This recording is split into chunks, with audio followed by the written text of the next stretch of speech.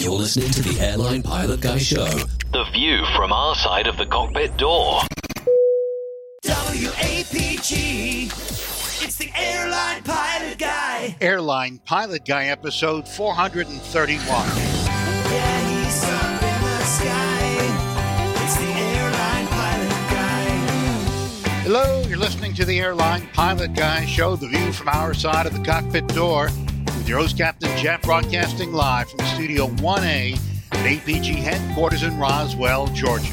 Today's show is recorded on the 28th of June, 2020.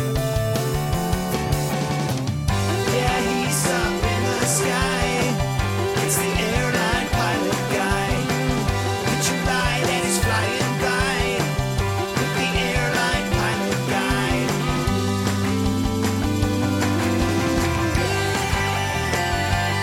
In today's episode, two planes were wedged together following a collision on the tarmac in Aberdeen. Investigators say the pilots of a commercial flight which crashed in Karachi were not focused on flying the plane. More news, your feedback, and in today's Plane Tales, life's too short. So get all settled in, tray tables and seat backs in the upright and locked positions. Electronic devices powered on. I'm Radio Roger. Flight 431 is ready for pushback. Thanks, Radio Roger. He's an Emmy Award-winning TV and radio reporter currently at the number one all-news station in the nation, 1010 Wins in New York City. Welcome to the Airline Pilot Guy Show, an aviation podcast covering the latest in aviation news and answering your great feedback. And I'm Captain Jeff, a pilot, a guy, an airline pilot, and a guy, hence Airline Pilot Guy. And I'm joined by a whole bunch of very good friends and people that know things about aviation. And we'll start off with this first gentleman who is in his studio in the countryside of England. Professional photographer, former RAF, RAAF fighter pilot, retired captain for an international airline based in London. It's Captain Nick. Good evening, Jeff. It's lovely to see you. Doesn't seem to be an awful lot of the crew around at the moment. Are we having a late start or something? Well, they just didn't want to join us today. Had better things to do. They said, look, we have the weekends off, Jeff. So, sorry. Well, I guess I understand. But who's going to do the walk around? That's a good question. We may not be going anywhere, folks. Fair enough. No, we are going to be joined. In fact, that's the reason why Dr. Steph is not here. She's outside right now doing the walk around. And once she's finished with that, she does a very detailed walk around, I should add.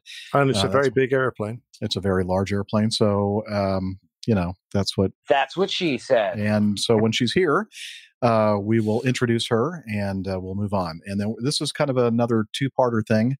Later in part 2, we'll be joined by Miami Rick. His schedule got adjusted a little bit today, so he is not going to make it into Miami until a little bit later, so he'll be joining us later in the show. So with that, let's go ahead and move on to, now you're going to notice something different here, Nick.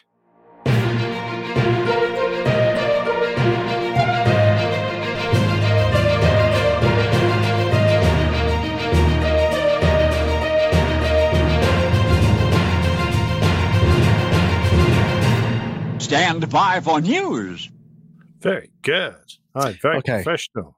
The reason why I changed that is because every single time I play the other one, YouTube says it's copyrighted, or somebody claims to YouTube that it's copyrighted, but it's not. It's not copyrighted, and I just got tired of fighting it, so I thought, okay, forget it. We'll just try to find something new. For some reason, that lovely series that was on a few years ago called Newsnight came into my mind when they played that. Very dramatic. Oh, really? I quite like good. it. Well, then maybe it was stolen from that, and we'll get another nasty letter. I hope not. I think this is copyright free. We'll find out. Anyway, that's neither here nor there. So let's start off with the first item in our news notebook. Planes wedged together after collision at airport. This is from That's BBC what she News. said. Throw a bucket of water over him, Jeff. Yeah, calm down out there. Yeah. An investigation has been launched after a collision between two planes on the tarmac at Aberdeen International Airport. The nose of one of the aircraft ended up wedged under the engine of the other on Tuesday evening, lifting it off the ground. No passengers were on board the Logan Air jet, which was I think a RJ-45, an RJ, what do they call that?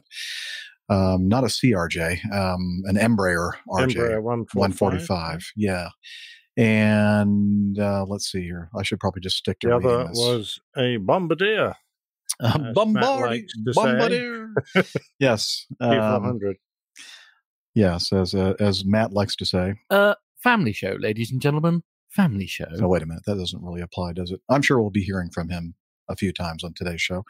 But anyway, Logan Air, the owner of the Embraer 145, said their jet was parked with no passengers or crew members aboard and was hit by a former Flybe Bombardier Q400, which we understand was being prepared for departure after being stored at Aberdeen Airport. The nose of the Q400 impacted the rear port side of the Embraer, becoming lodged underneath and lifting the right main gear off the ground. The most important thing that no one was injured in the incident, with the crew working on the ex-Flybe aircraft being safe and well, yet understandably shaken. And they're probably a little worn out too. Did you see the video, Nick, of the... Yeah, I did. Before somebody had to take it off YouTube. And Yeah. I'm glad no one was injured because I could laugh about it and say it was absolutely hilarious. I'm terribly sorry to say. They have had some pretty windy weather up in Scotland, which counts for it, but you don't really expect to see an aircraft just head off across the pan, get blown across the pan all on its own. And of course, it made straight line for the most expensive thing you could see. I know. It's just like in super slow motion, just watching it and everybody just like panicking, like, how do I stop this? And, the first thing that came to my mind was, well, somebody needs to get into the cockpit and like lay their feet on the rudder pedals. But I'm thinking, you know what? That probably wouldn't have done any good because I'm sure that somebody had the brakes and the parking brakes set, but as we know, the way the parking brake system works, after a time, it's kind of not uncommon for the pressure, the hydraulic pressure, to bleed off the brake system. We do have something called here. I'll play like I'm Rick. We do have something called the brake accumulators that maintain a minimum required pressure to the. Okay, I just sounds just like him. Actually, if I closed my eyes, he would have been there beside me. It was a very poor attempt at trying to imitate Rick. But anyway, you can't just rely on the brake accumulators to keep the pressure on the brake system. And you need to have the airplane chocked. And apparently the airplane didn't have those rubber or wooden chocks in front of and behind one of the main wheels, main gear wheels, and or the nose wheels. And if there's any kind of incline at all in the ramp, then eventually the thing will start rolling, and that's what happened here. Yeah. I don't know about your airline, your operations, Jeff, but we would regularly release the parking brakes once we had chocks in to allow the brake pads to spread open and allow the brakes to cool. Because, when you come in and they're 400 odd degrees centigrade, it takes a little while for them to get back to a normal operating temperature. Yep. So we would do that. So you're relying on the chocks. And if you've got a really strong wind on a light aeroplane, if they say, and I don't know if this is the case, but it's reasonably common to chock, say, the nose wheel. As the wind impinges on the tail, it actually shifts the aircraft, skews the aircraft slightly, and the nose wheel just slides out from between the chocks. And once it's out, you don't notice it very quickly and get things sorted. It'll set off across the pan, which is more or less what happened, I think. Well, we saw I forgot where it was, but the very, very high winds, and there was a 787 that somehow jumped its chocks or something happened, or it may have been what you just talked about there, where the wind veining just ended up getting the nose wheel tires out of the chocks or whatever, and it just started heading over toward that Airbus. Remember that? It wasn't that long ago that we talked about that. Yeah, absolutely. So And they're expensive pieces of kit, and a chock is one of the simplest tools known to man, and very inexpensive. So it doesn't actually cost much to stick a few extra chocks in a windy day under all the tires, just to make absolutely certain. On any day, as you said, our procedure at Acme is that we set the brakes, and then we keep the parking brake set until we get the chocks in signal from the ground crew, and then we release the brakes for all the reasons that you just mentioned, the brake cooling and we always have to kind of wait for a few seconds to make sure the airplane is not rolling. And then once we're, relatively assured that the airplane is not going to be going anywhere, then we can kind of relax and do our shutdown checklists. Yeah. Have you ever had one of those terrifying instances when you release the parking brake and just at that moment, the jet bridge on your left beside your window, they suddenly decide to move it and put it onto the front, and it gives you that visual impression that the airplane's set off?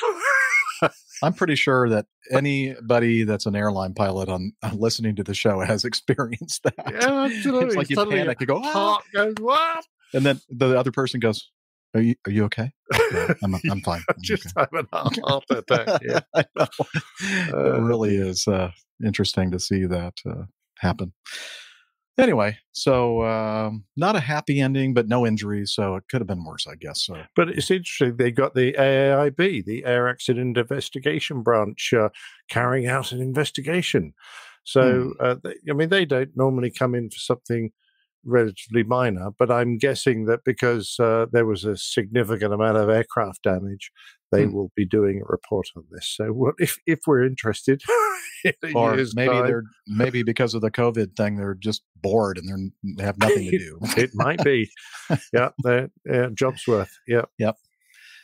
All right, jumping to the second item, and I'm sure that everybody is wondering about this one.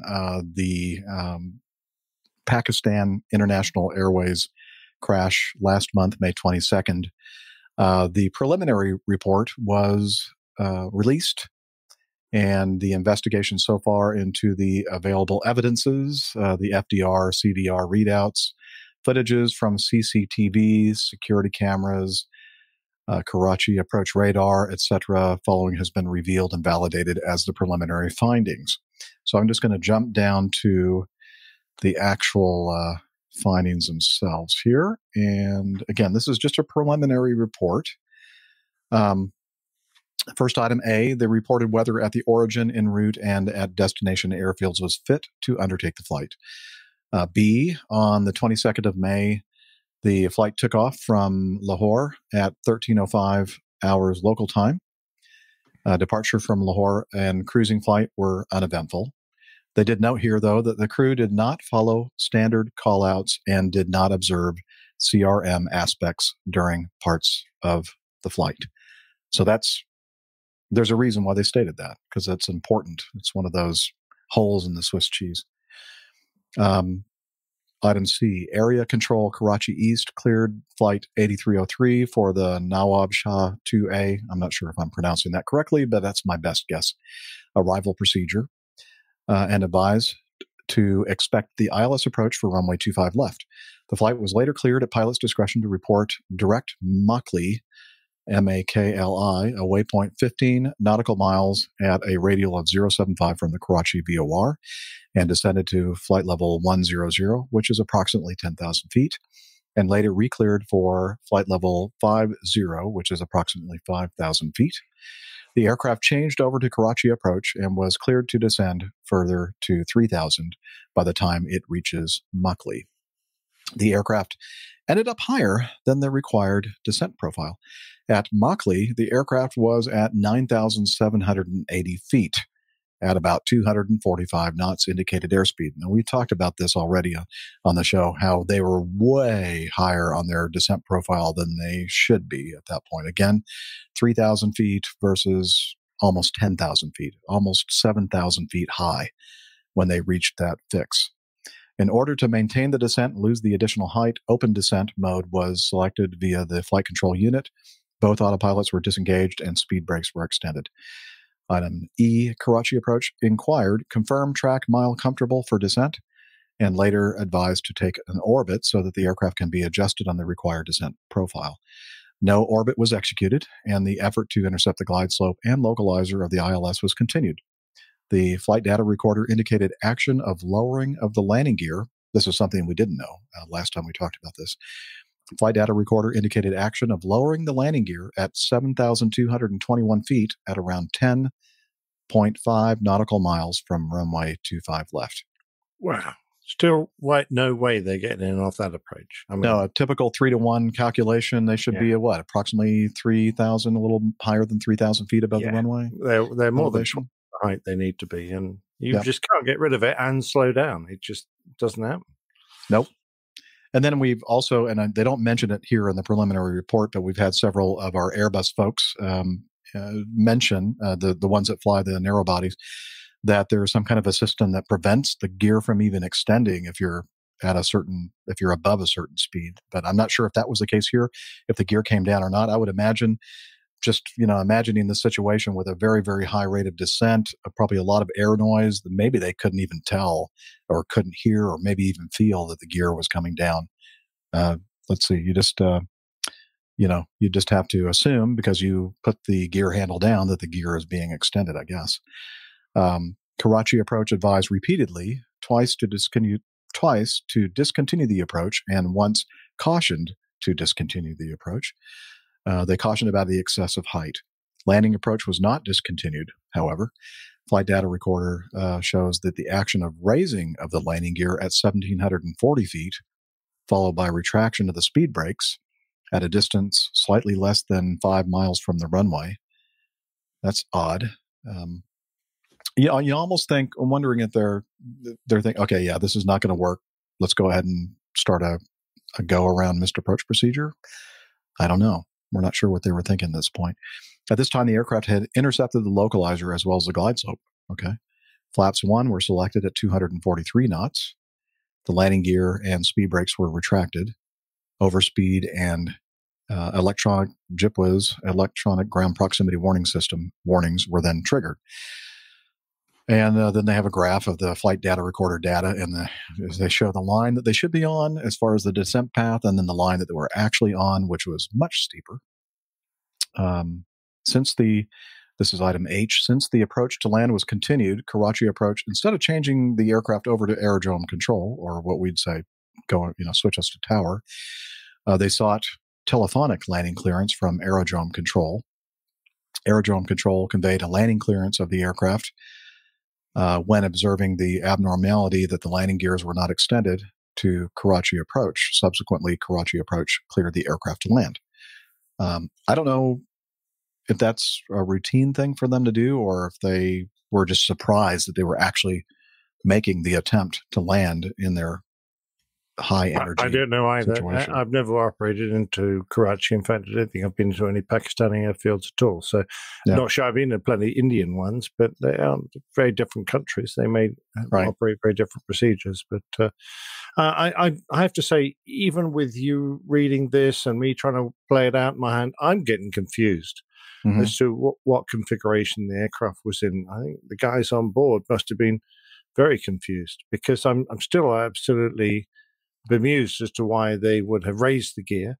Right. If they're hot, if they're fast, and they're trying to slow down, why would they have raised the gear at 1740 and retracted the speed brakes? Was one person on the flight deck thinking they were doing a go around, and the other one thinking they're still landing? I don't know. Yeah, it's not clear. Definitely not clear. Very confusing. Maybe it's a human factor thing where I should probably have the gear down now. And instead of just, thinking, oh, wait a minute, it's already down, they just moved the landing gear switch in the opposite way, to put the gear down. I don't know. Yeah. That's weird. Hopefully we'll find this out when they issue the final report. At 500 feet, the flight data recorder indicates landing gear retracted, slat flap configuration 3. Is that close to the landing configuration? You can land in flap 3. The normal is flap full, so you've got one more to go. But in some conditions, a flap 3 landing would be perfectly acceptable. In fact, preferable. Okay. Airspeed 220 knots, still a little hot. Oh, it's way Um, hot. At 500 feet, they're doing 2,000 feet per minute. No. Well, that's about 60 knots above VREF, I would guess. Yeah, and 2,000 feet for most, I think most airlines around the world at 1,000 feet, you should no longer be anything more than 1,000 feet per minute at that point is for a stabilized approach. And they're doing twice that. And they're doing, as Nick mentions, they should be relatively close to their final approach speed, or what do you call it? Approach speed? Or approach? Yeah, reference or- VREF. VREF, reference. It's calculated by the aircraft and brought to you on a little moving speed bug. So it's mini ground speed, and it's there. But I'm a bit confused because they would normally have entered into their management and their computer to tell the aircraft what flap they're going to select for landing. And if they haven't got it by now, they should be getting flat warnings. They should also be getting gear warnings. So the master caution should be going, and things should be flashing at them. There should be indications on the ECAM panel. So, yep. Well, the very next sentence I was going to read, Nick. Oh, right. According to the FDR and CVR recordings, several warnings and alerts, such as overspeed, landing gear not down, and ground proximity alerts were going off and subsequently disregarded by the pilot crew. The landing was undertaken with the landing gear retracted. The aircraft touched the runway surface on its engines. I really don't think that they thought that the gear was up at this point, because the flight crew applied reverse engine power and initiated a braking action. Now, I'm not even sure if they could actually get reverse without the landing gear down and sensing that they're on the ground at this point. I'm pretty sure probably not. No, I don't know about 320, but I'm pretty certain they'll have a weight on wheels interface for the reverses. Yeah. So you can, by all means, you can probably go to the first selection, but you're not going to be able to move them any further than that. All right. Both engines scrubbed the runway at various locations, causing damage to both of them. Scrubbed? I'd say probably scraped the heck out of the runway. Figures here under show selected screenshots of security, and we've showed that before and in the show notes from previous shows, and we'll have them on this one as well. The aerodrome control or tower observed the scrubbing of engines with the runway, but did not convey this abnormality to the aircraft. They're probably thinking, well, obviously they know they were scraping their engines. It was conveyed to Karachi Approach on the telephone. Subsequently, Karachi Approach did not relay this abnormality to the aircraft. The landing was discontinued and a go-around was executed. Flight data recording shows or indicates a brief action of selection of landing gear lever to down position, which was immediately followed by its movement to up position. Intention to undertake another ILS approach for landing on runway 25 left was conveyed. However, shortly after the go-around, both engines failed one by one. The RAT, or Ram Air Turbine, was deployed to power the essential systems, and I think most of us are probably surmising that it was an automatic deployment by the RAT and probably not a... I know you can manually do it, but I would imagine by this point they were very confused about many, many things. Yeah. And we all know what happened. They declared an emergency, transmitted a Mayday call, and they crashed short of the runway 25 left, trying to get it back around into a very populated area. And very, very sad. And that, to me, it was the key data that I gleaned from the preliminary report. And again, we don't know for sure because they're not here to talk to and ask about what were you thinking? Did you think that the landing gear was down? Were you completely confused about the state of it? Were you 180 degrees from, whether the gear was up or down? And I'm sure, if they were on the runway scraping the engines and they knew that was going to disable or fail the engines, they probably would not have attempted a go around from that point. So that's very sad. There's just so much has gone wrong on this approach and the subsequent actions that I find it very hard to put myself in the mindset of the pilots because I've never got even close to this kind of a situation, so I have absolutely no idea what they were thinking at the time. And of course, this has happened. Sorry, Jeff.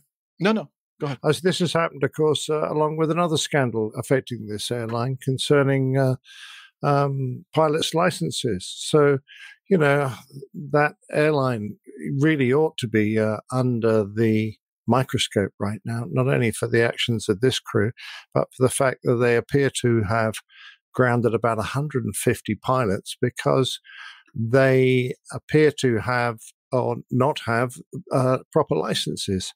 So I'm really worried about what's going on inside that airline, their safety culture, how they're training, how they administrate the airline.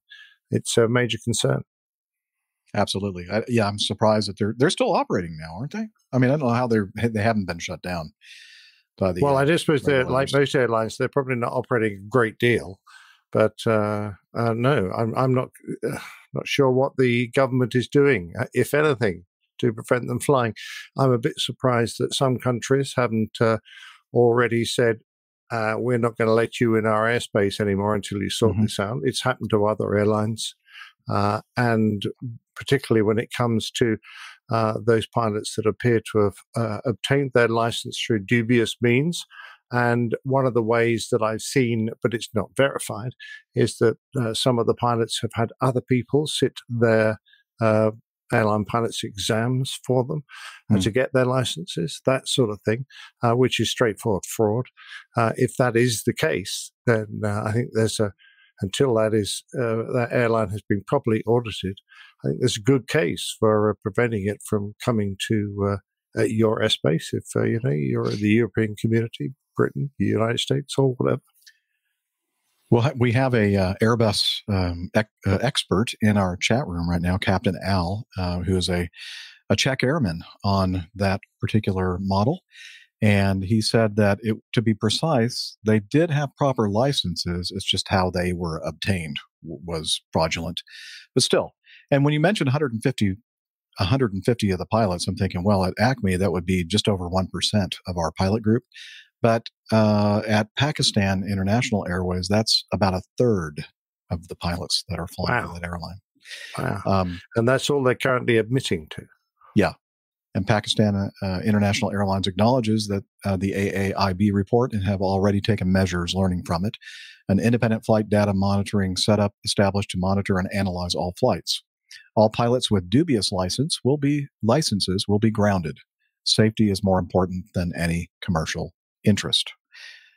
And please book your flights on PIA.com. No, they didn't put that there. Yeah, so what a mess. What a mess. Absolutely. Yeah. I know you tear your hair out sometimes. And most airlines, most countries, they just work so hard to maintain a good safety culture. I think it's appalling to see what is happening with this airline in Pakistan. And for all we know, this might be just the tip of the iceberg. Yeah. Well, I'm sure we're going to find out. All right. Let's move on to the next item in the news. And I'm going to play some audio. Now we go to this Eyewitness News exclusive, the striking video here. The legendary test pilot Chuck Yeager once said, "Any landing you can walk away from is a good landing." That was the case here in Upland. The pilot of this vintage airplane survived this crash. Inland Empire Bureau Chief Rob McMillan live with more on the video you will see only here on ABC7. And in the show Mark, well, the FAA says this plane that crashed was one of those build-it-yourself airplanes, but at this point, there's still no word on what caused the crash. A build-it-yourself airplane. Air 7 HD was above Cable Airport in Upland just before noon today and got this exclusive video of a small plane coming in for a landing. It looks like the plane makes contact with the runway before the pilot then pulls up, but he wouldn't be in the air for much longer. He passes the end of the runway, goes over a road, and then crashes into a dirt field over a small ravine. Within a few minutes, people at the scene are able to make their way to the pilot, who looked to be okay. I was working on my airplane, looking out the front of the hangar, and I just caught this airplane diving into the runway. It looked really strange, and then I saw it swoop up. I didn't see any smoke. I only saw it very briefly, so it's really hard to say. As a matter of fact, somebody asked me if I had heard the engine, and I couldn't even remember whether I heard the engine running. The FAA says the plane is a single-engine CX-4. It's a plane designed to be self-built by amateurs. The San Amateurs. Ooh. Bernardino County Fire Department says the pilot was stuck inside for a little bit, but they eventually got him out and took him to the hospital with minor injuries. Well, someone told me that he seems to be all right. So that made me feel pretty good. I mean, one of the nice things is usually in these small airplane crashes, people are able to walk away. I mean, we don't always see that, but usually that's what happens. And the pilot was the only person on board. The FAA is investigating. The FAA is investigating. Not the NTSB? No. Well, you know, it has to get to a certain level, I think, for the NTSB to be called in to investigate. FAA does a lot of investigations here for a lot of GA stuff. I just like the way he said FAA. Yeah. Oh, well, wait a minute. I just noticed something in the screen. One of our GA experts. Who? I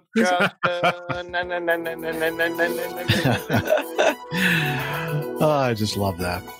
Nick's always good. Yeah, podcaster. I was like, he's going to regret sending that to us. He already has regretted it. Okay, from her lakeside home in the Carolinas, she's a doctor, a skydiver, marathon runner, strength training junkie, IPA connoisseur, and commercial multi-engine instrument-rated pilot, Dr. Steph. Hey guys, it's good to see you all. And yes, we'll say age before beauty. I heard some of the pre-show banter there about best looking host. Yeah, I knew you were listening, and I knew that you would know that we were joking. I do. Love you guys. Yeah, we love you too. Anyway, so what you been doing? Flying. A lot of flying. So I apologize for. Oh, we're probably gonna have to. We're jumping. I'm sorry. That's okay. We'll put that on pause. Little tease there. Okay, so we're talking about this. Did you happen to see or watch this video of the gentleman flying the "Build It Yourself" by amateurs airplane? Oh, yes, I did watch this. It is quite something. People, you need to go to the show notes and watch this video from ABC7 out in Southern California. And you know, at first, without any other contextual data, I thought, what the heck? That's the worst landing I've ever seen. Right. Yeah. But then once you know what happened. Yeah. So I guess they go a little bit further here on this article from ABC7.com. It said it was a harrowing plane crash captured on video, and now the pilot who survived it recalls the frightening ordeal. David Razor, 80 years old, spoke to Eyewitness News about the moment the small plane he was piloting crashed while attempting to land at an airport in Upland, California on Wednesday afternoon. He faced two major problems. The propeller of the plane flew off. Okay. Problem. Yeah. Problematic. And that's what happens with these amateur propellers. Well, there you go. It was an amateur build-it-yourself thing. And of course, we're kidding. We love home builders out there and Oh, absolutely. And of course, every airplane has to go through a formal inspection. It doesn't just get built and flown. I know. Well, most. I think there are some that you can just do that if you want. But let's see. Also, oil suddenly covered his windshield, forcing him to fly blind. He says, it was a real surprise when the propeller went off. It came off the airplane, but I didn't have a sudden fear, he said. I've always practiced off-field landings and dead stick landings. Now I get to do one. And then Mayday, Mayday. I tried to find this piece of audio, but I wasn't successful. But he apparently said, Mayday, Mayday, just lost my propeller. There is oil all over the screen. And it says here in the article, released audio tapes. But again, I wasn't able to find any. Oh, well, I was hoping it would be in that ABC 7 News report, but it wasn't. He relied on his 48 years of flying experience.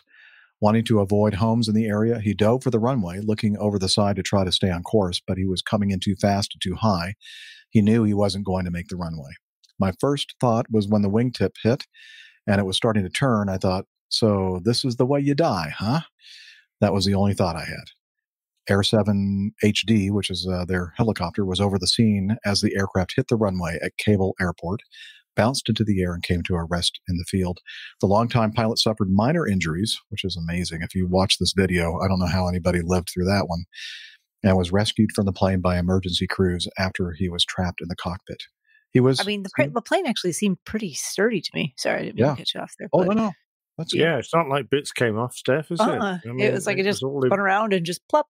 Yeah, a little it was bit when it sort of banged up, but- cartwheeled right at the end of its travel, Mhm. and then it was getting to that scrubby patch. I thought, ooh, that's the bit where it's really going to hurt. But he must have built it very well if it protected him nicely. Yeah, this amateur built a good airplane, apparently. Yeah. Of course, it doesn't say he did. Well, no, he did. It does. He did, yeah. Okay. Took him Never- 6 years to build it. Yeah. And kudos to the guy who designed it, Thatcher, I presume. They built a sturdy airplane that protected him well. Absolutely. So really check this video out. I mean, it makes so much more sense now reading this information about the fact that the propeller came off and the oil, covered his screen. And now I can understand, he had to get the airplane on the ground. He tried to get it on the runway, but wasn't successful. But at least he didn't crash it into any houses or anything else. And he lived through it. So, wow, what a story he can tell now to his great-great-grandchildren. Right. Yeah. I wonder if that'll be his last home build. He is 80 after all. Well, you know what? Might be one of those characters that nothing stops him. Yeah. Nope, just pick up, keep going. Speaking of, nothing stopping you.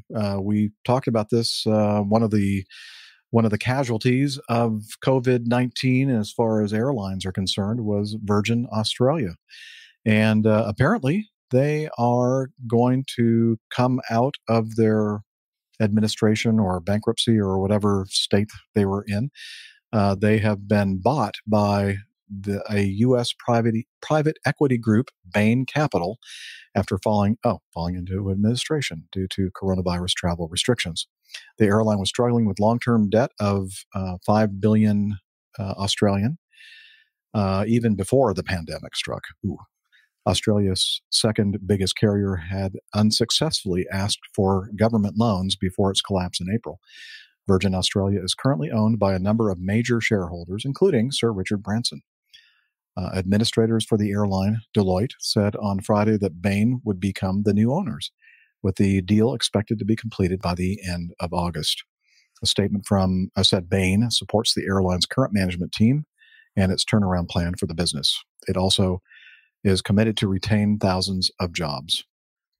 So, I think that's great. I mean, all the bad news about airlines and everyone struggling, the fact that someone is still willing to invest and try and bring this one back, breathe some life in it, bring it back to life, I think it's fantastic. It is. It really is. And I guess Virgin Australia can say that the U.S. private equity firm is the bane of their existence. Very good. Bam. There we go. Okay. Thank you very much. I hope you're not here all week.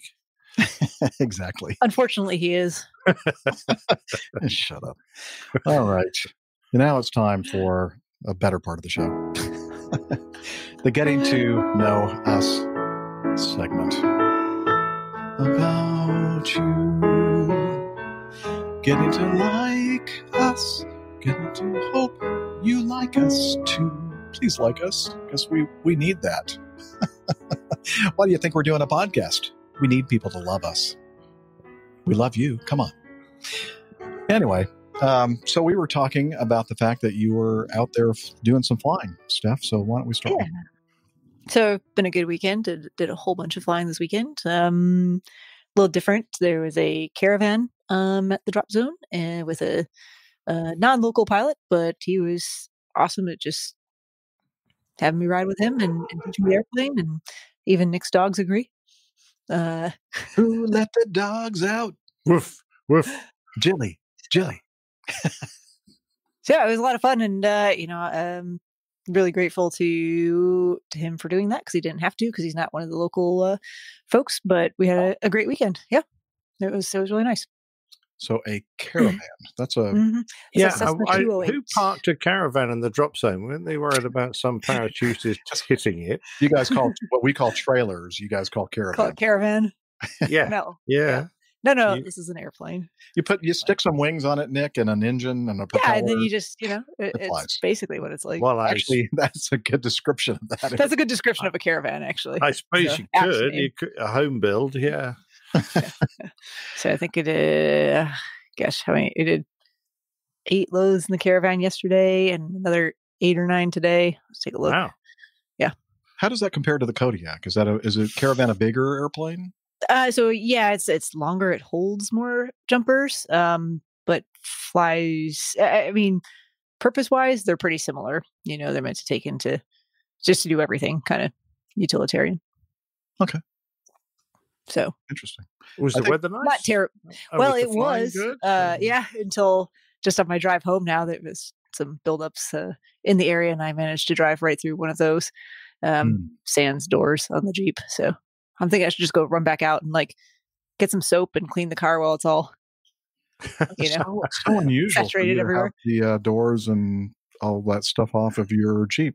Off my Jeep. Yeah, I stayed pretty dry, so got the top on, the covering on. Excellent. Anything else going on? I mean, that's mostly it for the weekend.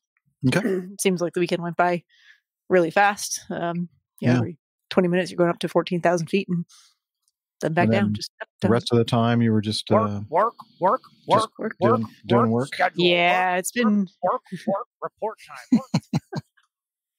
yeah, it's been really busy at work. Next week's going to be a busy week too. We're kind of picking back up with things and just busy. Okay. But it's good. Keeps me occupied, keeps me out of trouble. I always have to have something to do. Excellent. Yeah, you're a busy person. And that makes you happy. Oh, can you hear the thunder outside? Nope. No? Okay. What does it sound like? Thunder. Okay. I was hoping you were going to. An impression of thunder? No, that's like me singing. It's not going to go well. Okay. I'll put some sounds of thunder in. Yeah, just and post edit. Some background. The people are going to be listening, going, "How could he not hear that?" I mean, it's like it's just so obvious, loud and obvious. Nick, sir, how are you doing? Very well, thank you very much. Yeah, everything's fine and over here.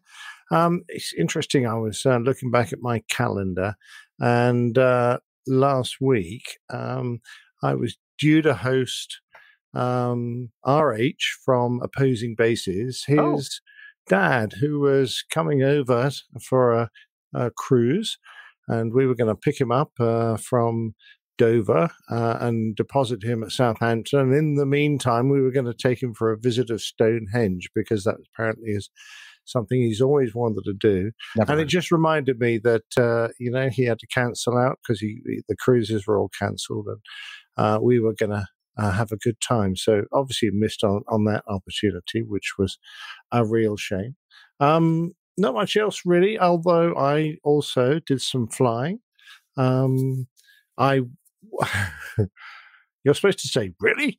I had to unmute myself. I was in the middle of replying to some chat. You briefly mentioned it, I think, on the last show that you were going to go out and fly. Maybe, maybe not. What kind of flying was this, Nick? Oh, it was very exciting flying. Yeah. I four engines. Oh my God. I can hear it now. Sounds very close. I should probably take cover. I'll be back you should go into the basement quickly. A lot of high altitude stuff. Actually. Yeah. I had to retake all my exams beforehand as well, because and pay a lot of money. My license had a lot of money, £9. My license had lapsed, so I couldn't use that. I had to go and get a license to fly this particular flying machine, which I had to do online. 20 questions, but unlimited tries. So I think, you can... Well, that doesn't make me feel very confident about people flying around in these things. People? No, people flying around.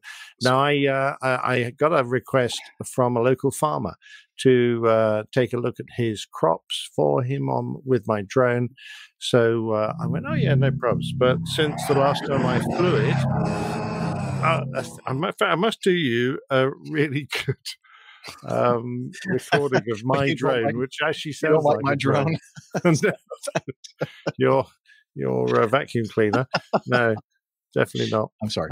Yeah, so I had to go and sit the operator's license and the flyer's license and pay £9 for the privilege of being able to operate my drone for a year, which is, I think, a little bit much. I mean, once you've done it, that should be it. Why you have to redo this every year, I don't know. But there you go. Anyway, having taken said and passed said exams, I got one wrong. I was being overly cautious. Yes, I know. Dreadful, isn't it? Got one wrong. I was being a little overly cautious. Actually, You read too much into it. It was a thing concerning privacy, that if you manage to take pictures of a naked lady in her back garden, what should you do? Share it with all your friends. Right now. Yeah, sadly, that was the wrong answer. Dang it. I would have missed that one. I know.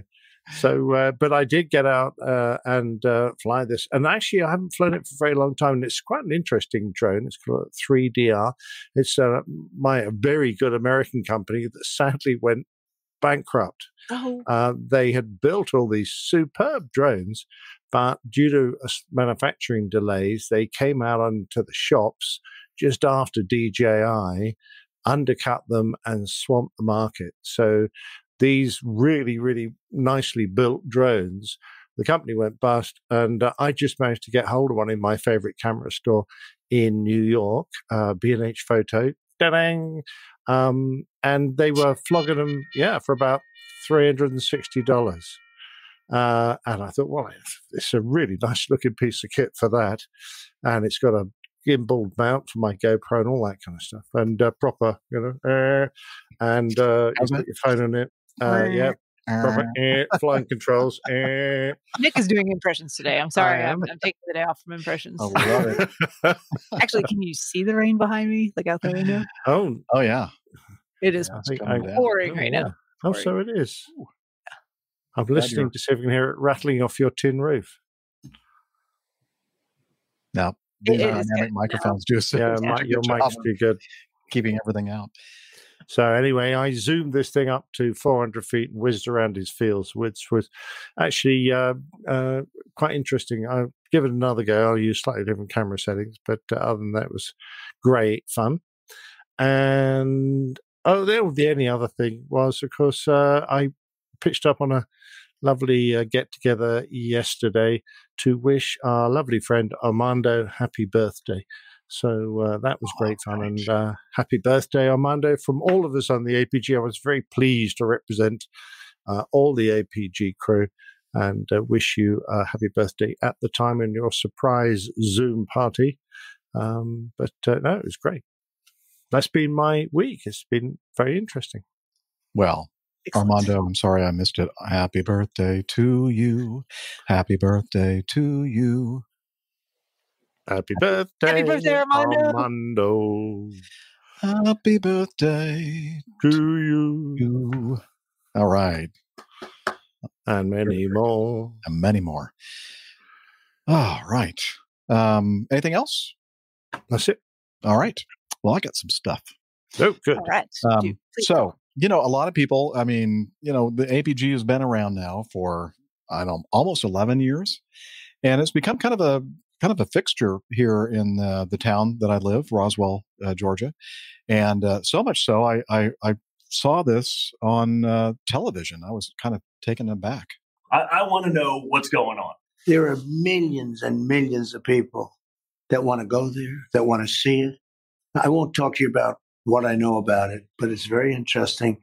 But Roswell's a very interesting place with a lot of people that would like to know what's going on. A lot of people would like to know what's going on. Yeah.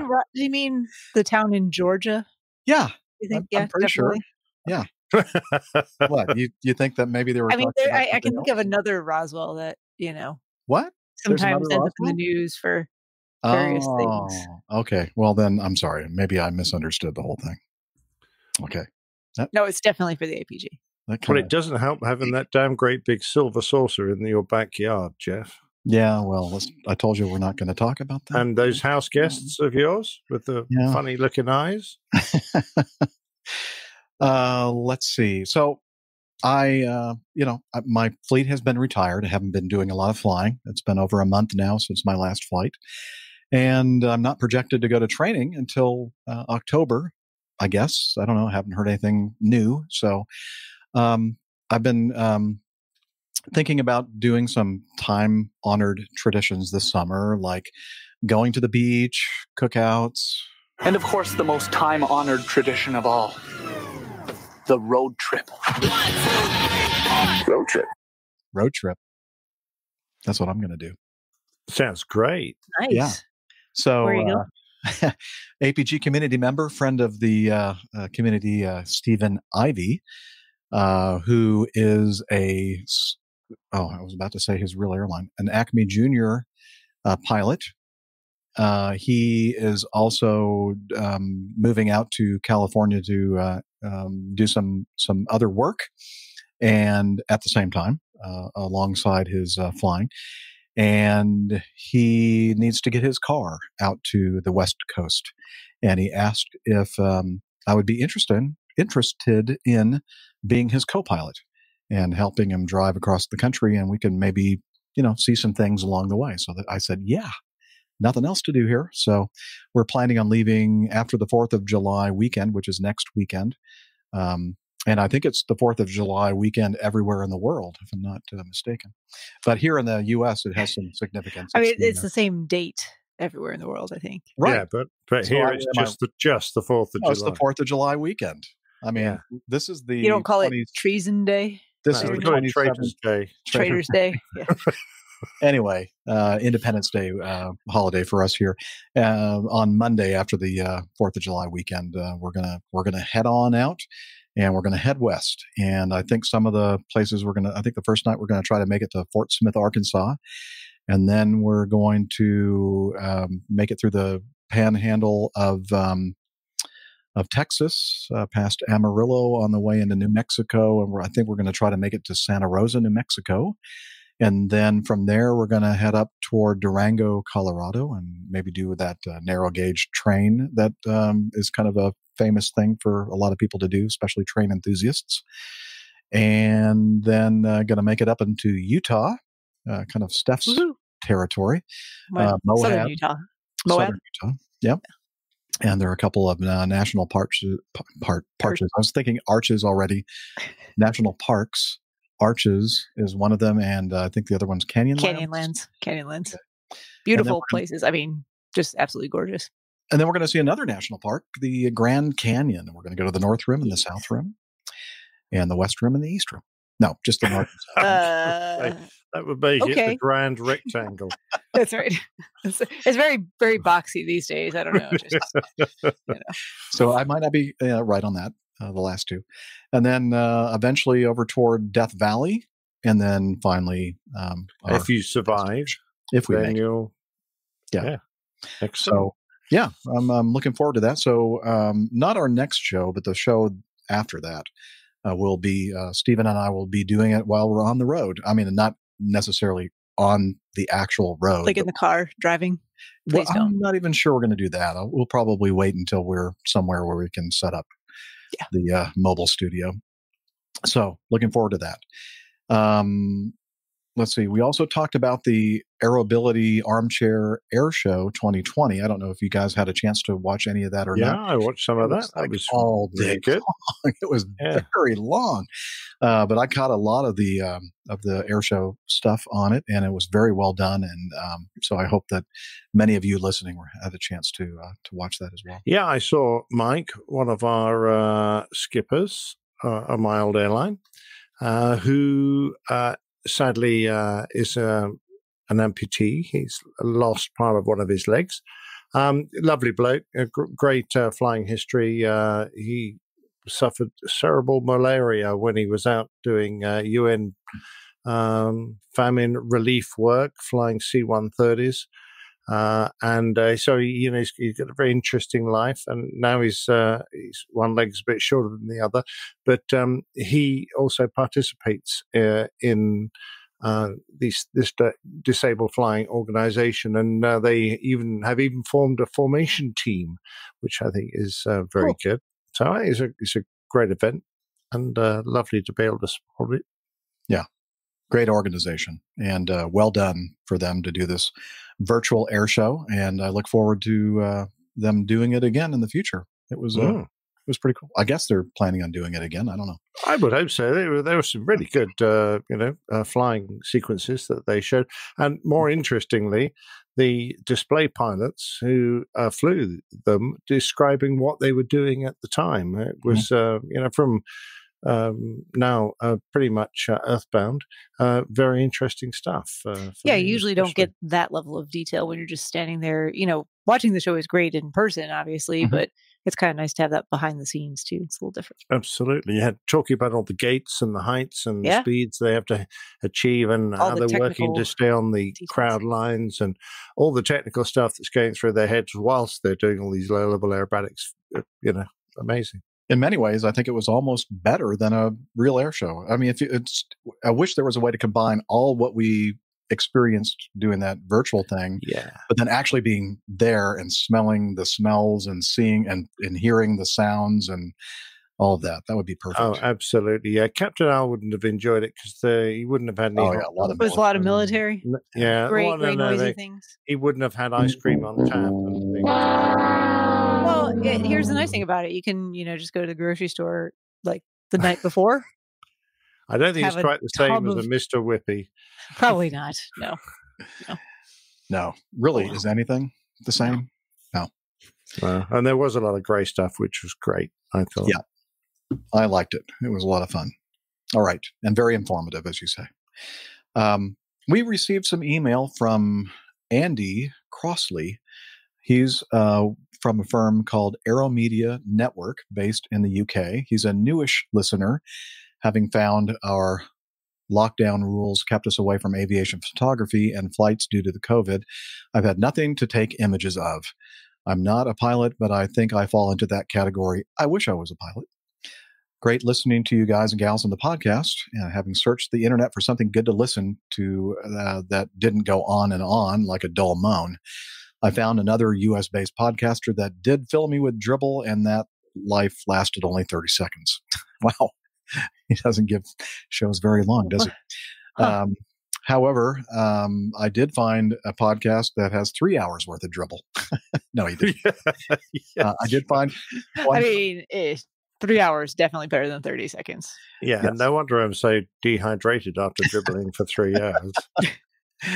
However, I did find one podcast called APG, and I'm now into podcast number 10 with you guys, and I find it hard not to listen. I make time in my busy schedule to sit and listen. I have to say, it's a great show, and you have me hooked. That's great, Andy. I'm glad you're part of our community now.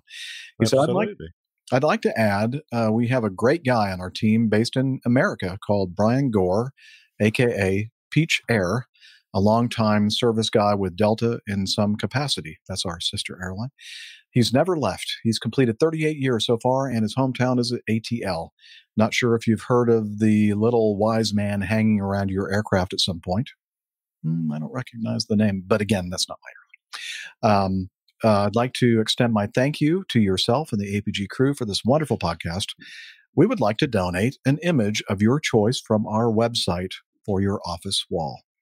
And then he gave me a link to the aeromedianetwork.com, and I hope that everybody else will take a look at his website and maybe see something that they might want a print of. He says, have a look and let me know. So I did. I went over to aeromedianetwork.com, and I did a search for Mad Dogs, and I found this photo, and I said, I like this one. Now, he didn't have one of Acme. He only had this one of our sister airline. It's a view from the bottom up. Don't get too excited there. And he actually had it printed on canvas here in the U.S., so he didn't have to ship it over from the U.K. So thank you very much, Andy. Wonderful. Appreciate that. It's a great looking shot, actually, from that angle, isn't it? So the underside of the MD-88.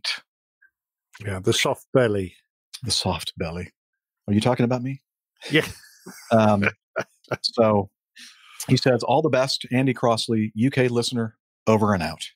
So again, I recommend that everybody check out Andy's company, his website, Aeromedia. That's aeromedianetworks.com. And maybe you'll see something that you might want a print of there. Okay, and let's see if there's anything else I need to talk about before we move on. And, oh yeah, I do. So we always mention the social media, social medias that we're on and active in on the at the end of the show. If you ever make it that far, you'll know that Hillel usually is wherever we're recording or wherever I'm recording for some reason. And he is the one that kind of came up with this idea to have a Slack team. And I've been a slacker, I have to admit. And so today before the show, I went on there to see what I've missed. I've missed a lot. So I'm going to move over here to my browser. They have a standalone app, and Oh, really? but I usually look at it through the browser. And I'm not going to go back too far because it would be embarrassing to tell you how long it's been since I actually logged into Slack to see what's going on. But let's start with the end of May. Tim W. was talking about doing okay on his instrument recurrent or IR practice test. IR, is that instrument recurrent or instrument refresher? What is it? Instrument rating? Rating, that's it. UK? That's it. Okay. He scored a 76, and then he out of 1,000? Out of 1 million.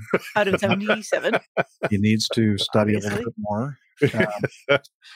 And later in the threads that I didn't see, he tells us some good news. But Gustav was watching the launch of the Crew Dragon. Let's see, Tuba Tony was talking about on the 2nd of June. It's a parade of mad dogs between Atlanta and BYH, which is Blytheville, Arkansas, which is the place where all the 88s and 90s left in our fleet went for their last flights. And Trevor Bear said, yeah, a sad day indeed. No 88's flying.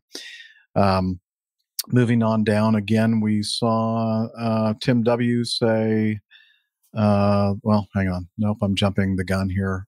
There's some information. There's some stuff about a drone helicopter collision. Let's see. Mike Dell is on there. He's a great community member, sends us a lot of feedback, F111, EWO, etc. He's also what I call my podcast guru.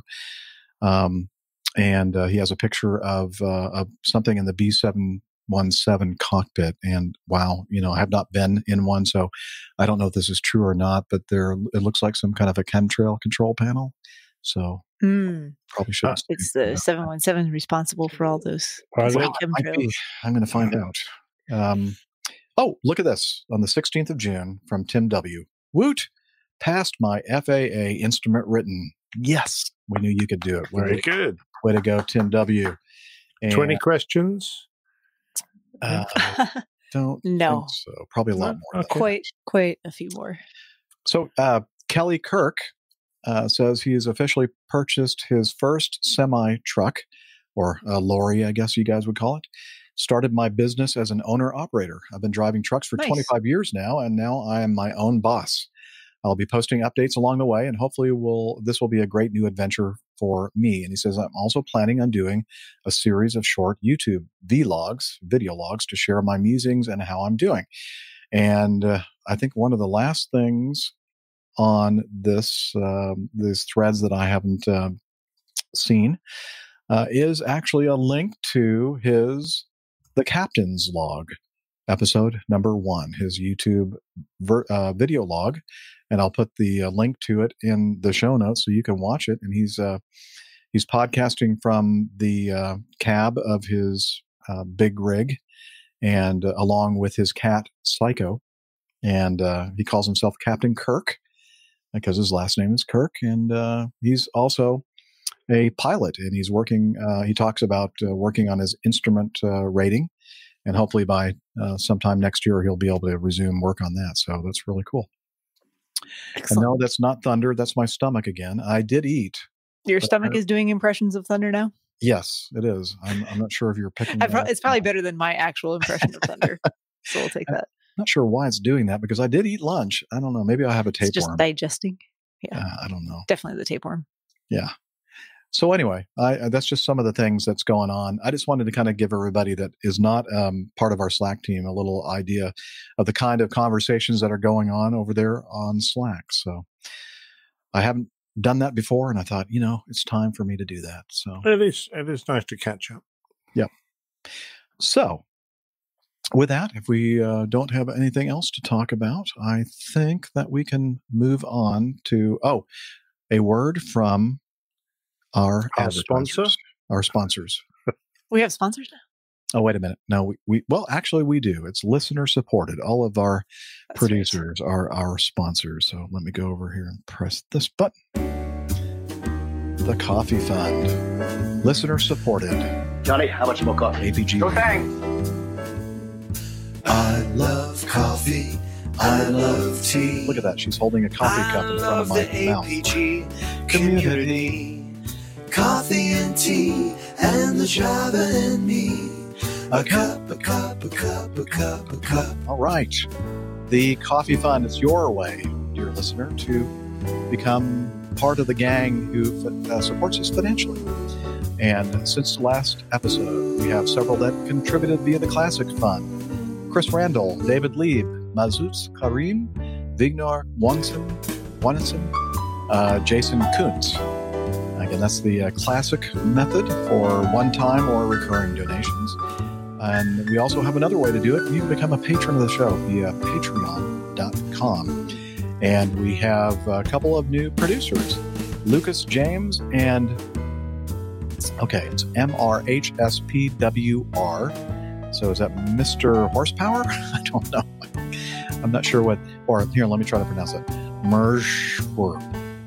I don't know what that means or what that stands for. But anyway, he is, or she is, a new producer of the show. So thank you very much.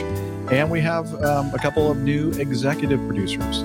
Previous producers, they've bumped up their pledges to the $5 or more level to become executive producers of the show. Nick Herring and Martin Kemp are those two fine folks. So thank you very much for that. If you want to learn more about how you can become part of our Coffee Fund cadre, head over to airlinepilotguy.com.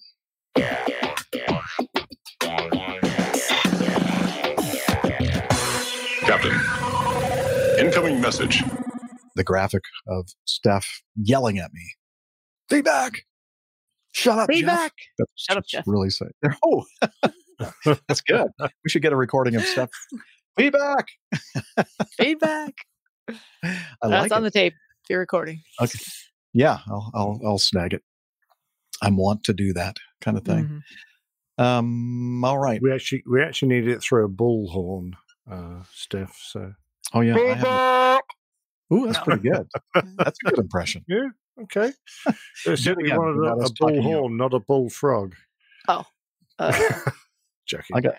Anyway. Yeah. We'll work it out. Yes. Go on. We're all listening. All right. Hey, let's. Speaking of good news, that's one of the reasons why we're here. The other is just so that we have an excuse to spend 3 hours every week talking to good friends about stuff, mostly aviation stuff. But this good news is from Tom Catalino up in Syracuse. Wanted to write to give you an update on my journey towards my PPL. As you may recall from our first meetup almost a year ago now, I had some difficulties getting my third class medical. You and Stefan both encouraged me to persevere, and I'm happy to report that just before COVID hit, I was granted a special issuance third class medical.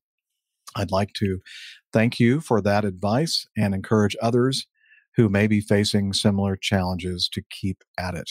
So we'll do a brief little bit of a... Yeah, great news. Well done.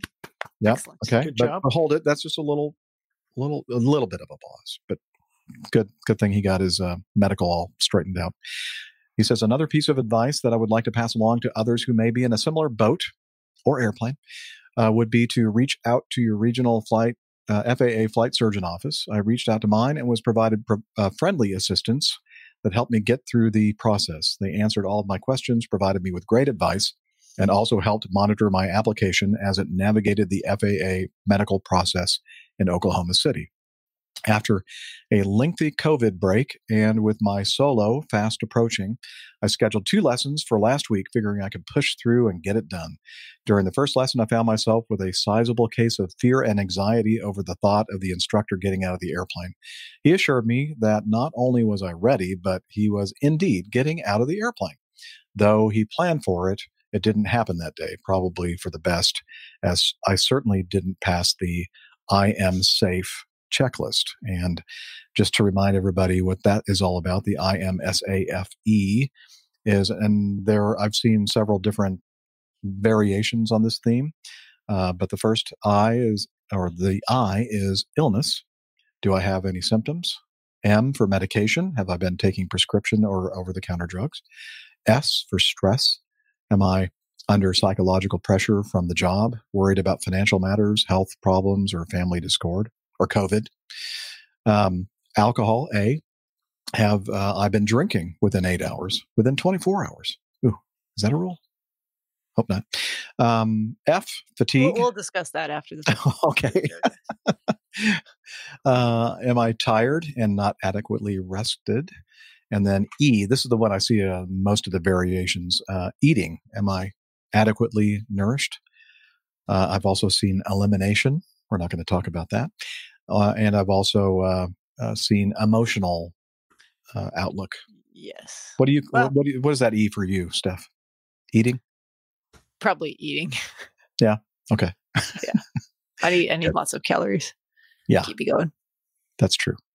I don't, but I consume them anyway, just to be safe. Who doesn't love food? So anyway, so not knowing how I was going to sleep for the next 2 nights until my next lesson, I arranged to get myself into an airplane again with another instructor just to get my confidence back with no threat of a solo. After a not so great first landing, it was really 2 landings in one, I nailed 2 more. Now I was ready. With a good night's sleep behind me, I got up the next morning and while preparing to leave for my solo, found a dead bird in the backyard. Mm-mm. On the way to the airport, I passed 2 more dead animals. Was there a message here? No way. No. I'm happy to report that I nailed the first landing with the instructor who promptly exited the airplane, and with confidence, I executed 3 more of my best landings ever. What a fantastic feeling. It was also kind of nice to have the entire Class Charlie airspace all to myself. Now it's time for the big applause. Here we go. Hey, how many more birds did you kill? No, the bird was already dead in his backyard. Oh, okay. Well, he doesn't mention it. Maybe there were some other animals that he had something to do with killing. I don't know. No. We'll have to let us running over any cows? Or? Anyway, he says, I wish to thank my instructor, the instructor who took me up for the confidence flight, and the folks at the Syracuse Flying Club that provided guidance and encouragement along the way. If you're listening, you all know who you are. And I think that many of the people at the Syracuse Flying Club, including Stefan, are listening to the show right now. So, am I right in saying he's in the chat room right now? I don't know. Is Tom here with us? No. Oh, okay. All right. It's just that someone just posted, thank you, guys. So it obviously doesn't refer to our applause. Yes. Someone else has other good news, but it was not the same as the feedback. Oh, they've just had a baby. Have a baby on the way and engineering degree next month. I guess hey, people over there in the chat room, pay attention to our show. All right. Yeah. This is what happens, by the way. If you're listening to the audio podcast, the audio only, you should join us here. Well, maybe not. When we do this, you live. You should. And there's a chat room here, and sometimes they actually pay attention to what we're talking about, but most of the time not. But they're having a great time over there in that chat. They are, yeah, talking about all sorts of stuff. Yeah, more important things that we're talking about, with the exception of Tom's solo. So again, thank you, Tom, for letting us know. I was actually in the intro portion of the show. Stefan up there, who is also an instructor at the Syracuse Flying Club. He's also the physics instructor at Syracuse University, not physics instructor, physics professor at Syracuse University. He sent me a message saying, "Hey, just wanted to let you know, a little bird told me that somebody we know just soloed." And so before I had a chance to mention it on the show, Tom actually sent in the feedback himself. So that's awesome. Anyway, it is great. I actually wrote to Tom and congratulated him because, quite honestly, getting to do your first solo and piloting an aircraft on your own is a great step on the way to what we all hope will be a fabulously long and fun flying career. So good luck with all that. Yeah. And for the most part, I would say everyone remembers their first solo. I was going to say, I don't think I've ever soloed. Yeah. Yeah, I'm pretty sure that nobody ever wanted to. You always had someone holding your hand? I've always, they say, we're going to go ahead and just say that you soloed, but we're going to be in the airplane just in case. So Tom is in the chat. So he is. He was just being quiet. Oh, look at that. Hi, Thomas. All right. Excellent. Well done, sir. Congrats. Oh, all right. Well, look forward to seeing you again when I'm up that way. I believe the Boeing 717 still flies up there toward Syracuse area. So I'll look forward to seeing you and celebrating with you, Tom. All right. Second item in our feedback notebook. This is my favorite. Oh, yeah. Can't wait for this. Oh, this is a good one. Good. Dave B. He says, hello, Captain Jeff and the entire APG crew. First-time caller, 3-year APG flight follower. I hope this message finds everyone well. I just came across this little nugget of pure gold, and he wasn't the only one that sent in this as well. We just chose Dave, and wanted to share it, as I'm sure it'll dumbfound you all as much as it did me. I have to say, I concur with the thoughts of the voice that chimed in, the anonymous voice. The anonymous caller. Yeah, and you'll hear that right now at some point in this. And now let me set this up a little bit. The way it was presented on Bass Aviation on the video, they put what I'm going to play first, kind of in the middle of it all. But I'm going to start off because chronologically speaking, this occurred the very first couple of exchanges on the audio tape, about 7 minutes prior to the part of the tape that is a little interesting. And also I'll mention the radio frequency, or at least the scanner that was recording the audio, wasn't very good. So it's kind of scratchy. So the subject aircraft, let's see, November 731 something or other, well, you'll hear it here in a minute, checks in with Las Vegas approach, I believe. So let me see here. Let me start this right here. Vegas approach, Mr. 731 November Romeo, with you descending through 9,000. 1 November Romeo, Las Vegas approach, Las Vegas altimeter 2988, information Mike Trent and Henderson, landing 35. Okay. So he checks in with Las Vegas approach, November Romeo, 1 November Romeo, I believe. Yeah, 1 November Romeo. Centurion. And so he wants to land at an airport that is apparently in the Class B airspace. And it is underneath the Class B. Underneath the Class B. Okay. And so Las Vegas approach responds with Henderson is landing this runway and the altimeter is this.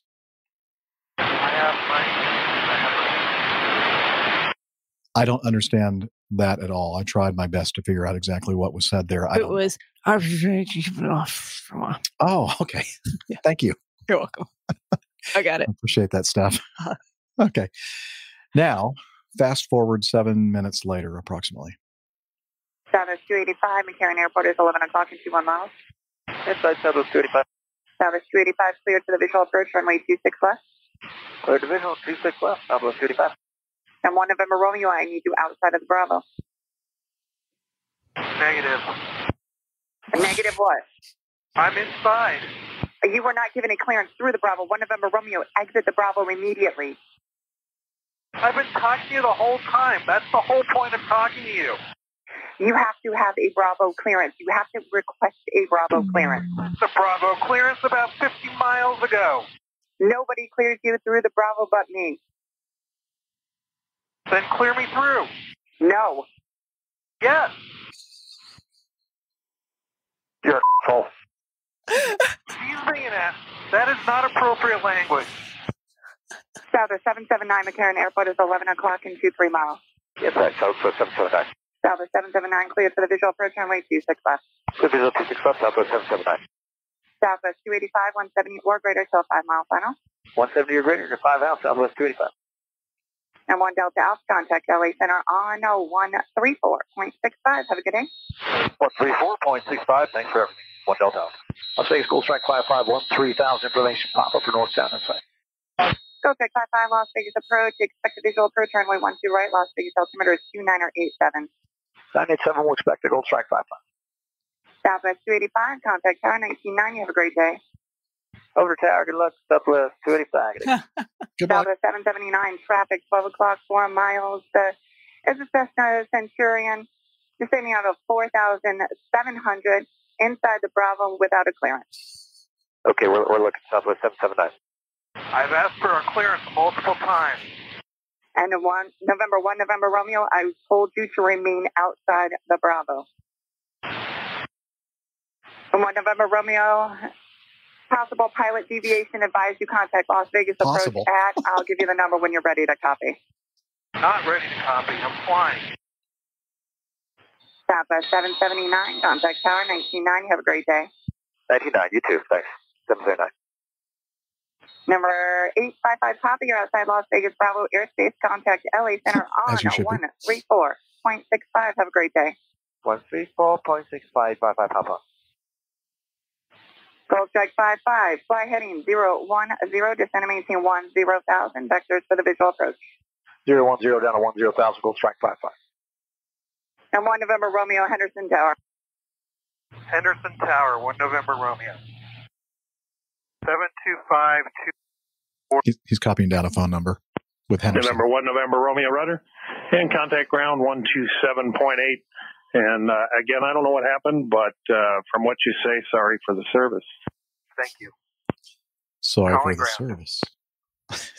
What has he got to apologize for? Well, I mean, he only heard that pilot's side of the story. But Yeah. even the way, the inflection in his voice at the very end of it is like, sorry for the service. You know, Yeah, I think he knew he was, it's he was kind just of, trying to. kind He was of just trying to get the guy on the grid. Like, I've had enough of this too. I'm sure that this guy was warned by Las Vegas Approach Control what had happened. And wow. How does he think he can just by requesting a clearance, assume he's got it without being given one, and blast So through? the way it works for Bravo airspace is that you have to be given, if you're not on an IFR flight plan, you have to be given a specific clearance into the Bravo. That you have to hear the words "cleared into the Bravo." It works differently with Class C and D airspace, Charlie and Delta. There, you just have to establish two-way communication, unless you're told something different. But in the Bravo, you must hear you are cleared into the Bravo. So it happens where people either think they get their Bravo clearance and they don't. It almost sounds now, maybe some of the radio transmissions we haven't heard. So I'm not sure we've heard everything. But you mean he's worse than that? Well, it's possible. Try to understand exactly why he had the impression. That But it doesn't matter because any reasonable person who's told stay outside the Bravo, even if you thought you had a clearance, you're gonna go, oh, okay.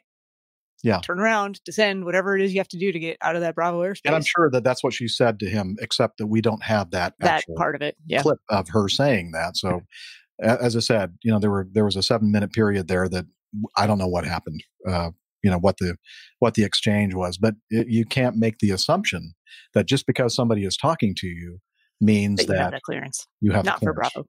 Yeah. I've heard from people say that when you hear that you have received the clearance into the Bravo, you should repeat that on the radio so that you have some evidence that it was indeed cleared. Yeah. Yep. Wow, but just the attitude. It's the whole way he acted from that point on. Yeah. I mean, normal, responsible people don't act like that. No. It's well, then like, clear me. Then clear me. No. Yes. Yes. No. Yes. Yes. No. What the hell? Heck, if you're getting a phone number to copy, you better copy it down as soon as they freaking give it to you. Nope. I'm flying. Unable. I can't. can't do that right now. I'm flying.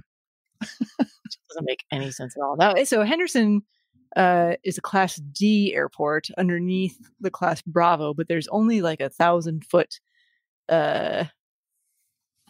Well, no, you could. I mean, the direction he's coming in from, he's going through a Bravo shelf that extends to the ground, so he couldn't go underneath it there. I think, from what I remember, So he from had the to fly through the Bravo to get to. well, from where he was coming from. Yeah, he was coming in from the north, I think. Yeah, you can go other. You could stay outside of that particular shelf and go around and get in. Or just make sure that you've got your clearance first if you really need to go that way for some direction, and don't enter the Bravo until you have it. Yeah. Wow. That's one of those you don't hear very often. No, he's going to be eating humble pie, or he won't be doing a lot of flying in the future. I don't know if he's going to be doing a lot of flying in the near future anyway. Even if he changed his tune suddenly. You can't say all that stuff on record. FAA, like to talk to you. So I think everyone's a little, it's like Dave said, everyone's a little dumbfounded at this. Like no one would ever expect to act like this or hear someone act like this. It's really strange. I'm sure the controller was thinking, what? Are you kidding me? Yeah, No. I told you to stay outside the Bravo. No. I'm in the Bravo. I know. Negative. Negative. What does that mean? Negative. Negative. Oh, man. Wow. It's been more impressive if he said unable, because then you'd be like, oh, okay, well, do you have right. Then at least you could figure out why. He used the Just wrong word. Negative. Yeah. Anyway, Dave B goes on to say, disclaimer, this part is just some background on me so I can introduce myself. If you have anything important to do, like cleaning the bathroom for Hillel, just stop. Come back, Jeff. You missed a spot. Okay, I'll be there. I got a show right now, though. Gosh. Anyway. He's picky nowadays, isn't he? He really is getting almost like demanding. that guy. A little demanding. Almost like the class Romeo, the Bravo Centurion. guy. That's right. I've been flying Part 135 in Light Twins for a little less than 4 years now. Made the jump to the 121 side with Acme Jr. in early 2020, and I got sidelined on day one of our March class because of the crud sweeping the world. I was extremely fortunate to be taken back at the 135 operation. The great thing about the 135 gig is I get the opportunity to bring my 9-year-old when space is available and share the love of this amazing thing we get to do. He's so passionate about aviation. I'm sure he'll be my chief pilot sometime down the road. I got to meet you and the crew at Oshkosh last year. Yeah, I remember. Mm-hmm. And it was so cool. I dragged my friends over to your bus and got them infected with the syndrome. Uh-oh. And yes, they're still my friends. With me, even after all the itching. Yeah, sorry about that. Yeah. This podcast and community is such a blessing to the aviation world, and I truly enjoy listening. Thank you for all you do. Sincerely, Dave B. from Northern Michigan. You have something else going on in the background there, Steph? Just a lot of rain. Oh, yeah, I hear it. Yeah, that. Got it. Yeah, I mean, it's. Did you? I sent you the radar. It looks impressive. Oh no, I didn't see that. Yeah, no, just a minute ago, because I was pulling it up to look at Las Vegas and Henderson just to remind myself of the airspace, and it popped up with my location first, and I went, "Ooh, yeah, lots of colors, lots pretty, lots of red and yellow and lightning bolts." Mm-hmm. Yep. Well, good luck. Thanks. If I disappear, we'll know why. In a cloud of smoke? Yeah. Probably just the power went out. That's all. Oh, okay. But actually, that doesn't happen very often here because all the power lines are underground. So. Oh, that's good. Yeah. Just don't step on one of those. Could be a shock. Very shocking. Yes. All right. Well, Dave, thank you for introducing yourself, and so cool to hear about your 9-year-old and his love of aviation. And great seeing you at Oshkosh, and hopefully one of these years we'll see you again. All right. I'm moving on to item 3. Darren. Hello, guys. Wanted to say that the Ian Palmer story that Nick did, the 4-part series? was extremely powerful and emotional for me to listen to, as I have struggled with addiction for most of my adult life. So powerful, in fact, that I have tears in my eyes while writing this. The timing was really amazing because I went to rehab back in February after losing almost everything in my life. And as I listened to this, I realized that it was my 100th day free of drugs and alcohol. Listening to Ian's story was incredibly inspiring and filled me with a sense of hope that I can do this and stay on the right path. I want to thank you all from the bottom of my heart for allowing Ian to tell his story. These kind of things have profoundly positive effects on people who are struggling with issues like this. Darren. Isn't that great? I love hearing, the fact that we're having a real impact on people. And I have to say, when I realized that Ian was willing to tell his story, I was truly impressed because, it can't be a difficult thing to do and to relive, particularly considering what he does for a living. So, I was very impressed. And you don't have to thank us, just thank Ian, because he was the man that was willing to put his story out there for us all to learn from. And I'm so glad it's helped bolster your confidence and your, strength of character a little, Darren, so that you can stay on that steady path of improvement. So good luck to you. And thanks very much indeed. Yeah, I don't think it's just Darren. I think there's a lot of people, and thank you to Darren for being able to write in and share that as well, because that takes some doing to do. Mm-hmm. But I know personally there have been some other people who have been positively affected by hearing Ian's story. So yeah, all our thanks to Ian. Yeah, Ian is the man. So, and thank you, Darren, for writing in and letting us know that we do have an impact on people. And congratulations, 100 days. That's a good start. Yeah, very good. Absolutely. Yeah. Look forward to hearing more from you, Darren. All right. Moving on to item 4, Captain Joe. He says, Dear APG pilots, my name is Captain Joe, and I live in the beautiful city of Berlin. I've just been listening to the last episodes of your wonderful show. Thanks for... Which one was that? I don't know if you've had one yet. Wow, I can definitely hear the thunder now. Those are not my sound effects. That was very close. That was very close. What were you saying just now? I was saying something about. He says he enjoyed listening to the last episode. Oh yeah, which show was it that was wonderful? There was one. I think so. I think it was about a year and a half ago. Could be. Maybe in February. I remember it was before Nick was on the show, I think. That was definitely. Yeah. Just kidding. Been nothing but downhill since then. Anyway, thanks for all the time you spend producing it. Your stories about your last flights on the MD-88 and your possible future with Acme Airlines made me reminisce about my own pilot career. So some words about myself. Actually, I fly the A320 for the low-cost subsidiary of a major European airline.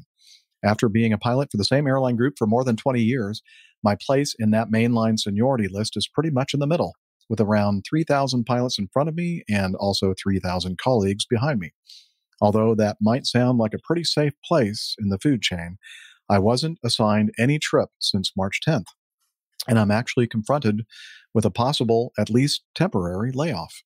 2 things I will likely lose are my home base and my position as a captain. My career began as a first officer on the CRJ, flying regional services for the same company. I continued flying A320s, including A319s and A321s, as a hub feeder for the main line and for its leisure subsidiary. After a couple of years, my career as a wide-body first officer began. Oh, yeah, you start eating a lot and you become... Oh, no, wait, wide-body, like twin like aisle Nick airplane. Used to. Okay, I got you. Yeah, I started eating a lot too. Because I'm becoming a wide-body captain, and it has nothing to do with the airplane. Anyway, I started on the A340-300 and the A340-600, earned a type rating for the A330, and flew the brand new A380 for another 3 years before I became a captain on the A320. Lots of A's in there. When I listened to Captain Dana and his thoughts about flying something else than the Mad Dog, he seems to be at least quite skeptical about it. personally, with a total of more than 12,000 hours in my logbook, which might not sound like a lot to Captain Jeff and Captain Nick. No, that's a good amount of hours in your logbook for sure. I came to a simple conclusion. Every new type rating I've acquired, every different kind of operation I've experienced, and every seat change I performed was one of the most valuable experiences of my pilot career. So don't be afraid to see something else. Be excited. Nevertheless, Captain Dana said he definitely does not want to commute. I couldn't agree more on that one. Good luck to all of you. I hope all of you will either enjoy the benefits of a retirement or spend many hours in the roomy and silent cockpit of a wonderful he put Airbus and then scratched through it. It was redacted. Aircraft. Yeah. Okay. Greetings, Captain Joe. P.S. As a compensation for my English language skills, I've just invited you for some beer via the Coffee Fund. Cheers. Well, thank you. Cheers. I still have a little bit of my emotional support. Definitely, cheers. remaining. Although your English language skills are probably better than a lot of the English. Yeah, you don't have anything to worry about with your English language. At least your written skills, Captain Joe, is perfectly fine. And I have to tell you, as so many times, native English speakers send us feedback, and I go through, and I just can't help myself. I end up correcting all the errors and everything, and then all the grammatical issues. Yeah. This is perfect. All the wrong there, to, yours. Punctuation, everything. Mm-hmm. Now, don't let that intimidate you, dear listener. That's okay. We can figure it out usually. Sorry, Jeff corrects all of our grammar. It's yes, he does. He's very consistent. It's my wife's fault. She made me this way. I get continually reminded about the spelling of loose and lose. Loose and lose. Mm-hmm. He still hasn't figured it out. No, it's wrong every time. But in it's fact, part of Nick's I've decided now that I'm deliberately going to do it wrong. I figured that was the case, so I just ignore it completely. But the CRJ to the 380 is a fabulous career, isn't it? Yeah. Lots of different things in between, right? Absolutely, and I have to agree, they are roomy and quiet. So. The most lovely flight deck. I tell you what, I agree with that as well. I've ridden jump seat many times on not any of the wide bodies, but on the narrow body Airbuses, and everyone has been very, very comfortable. So, cheers to that. Absolutely. Cheers. Proper job. Cheers. Soda. I guess I have to take a sip when I do that, don't I? Otherwise, there might be some dead animals in my backyard. In bed. All right, continuing on to. I don't know. Let's just move past that, Nick. Wasn't there the a horse? dead animal? And horse. There was a horse's head in his bed. Yeah, see, that's what I'm talking about. I was going somewhere with that. Anyway, I don't know where that connection came from. Well, there's no connection whatsoever. Okay. Just keep in mind that all of his thoughts are completely disconnected. Just trying to be entertaining here. Okay. Okay. Sorry, we're ruining people it. Happy. Yeah. Squashing it. Yes, you are. No fun for you. All right. Item 5. Mike says, weird news. Old story, but strange. Gives us a link to an article. This is Mike Dell. We were talking about him earlier. This is Michigan's no-fault insurance at work, I guess.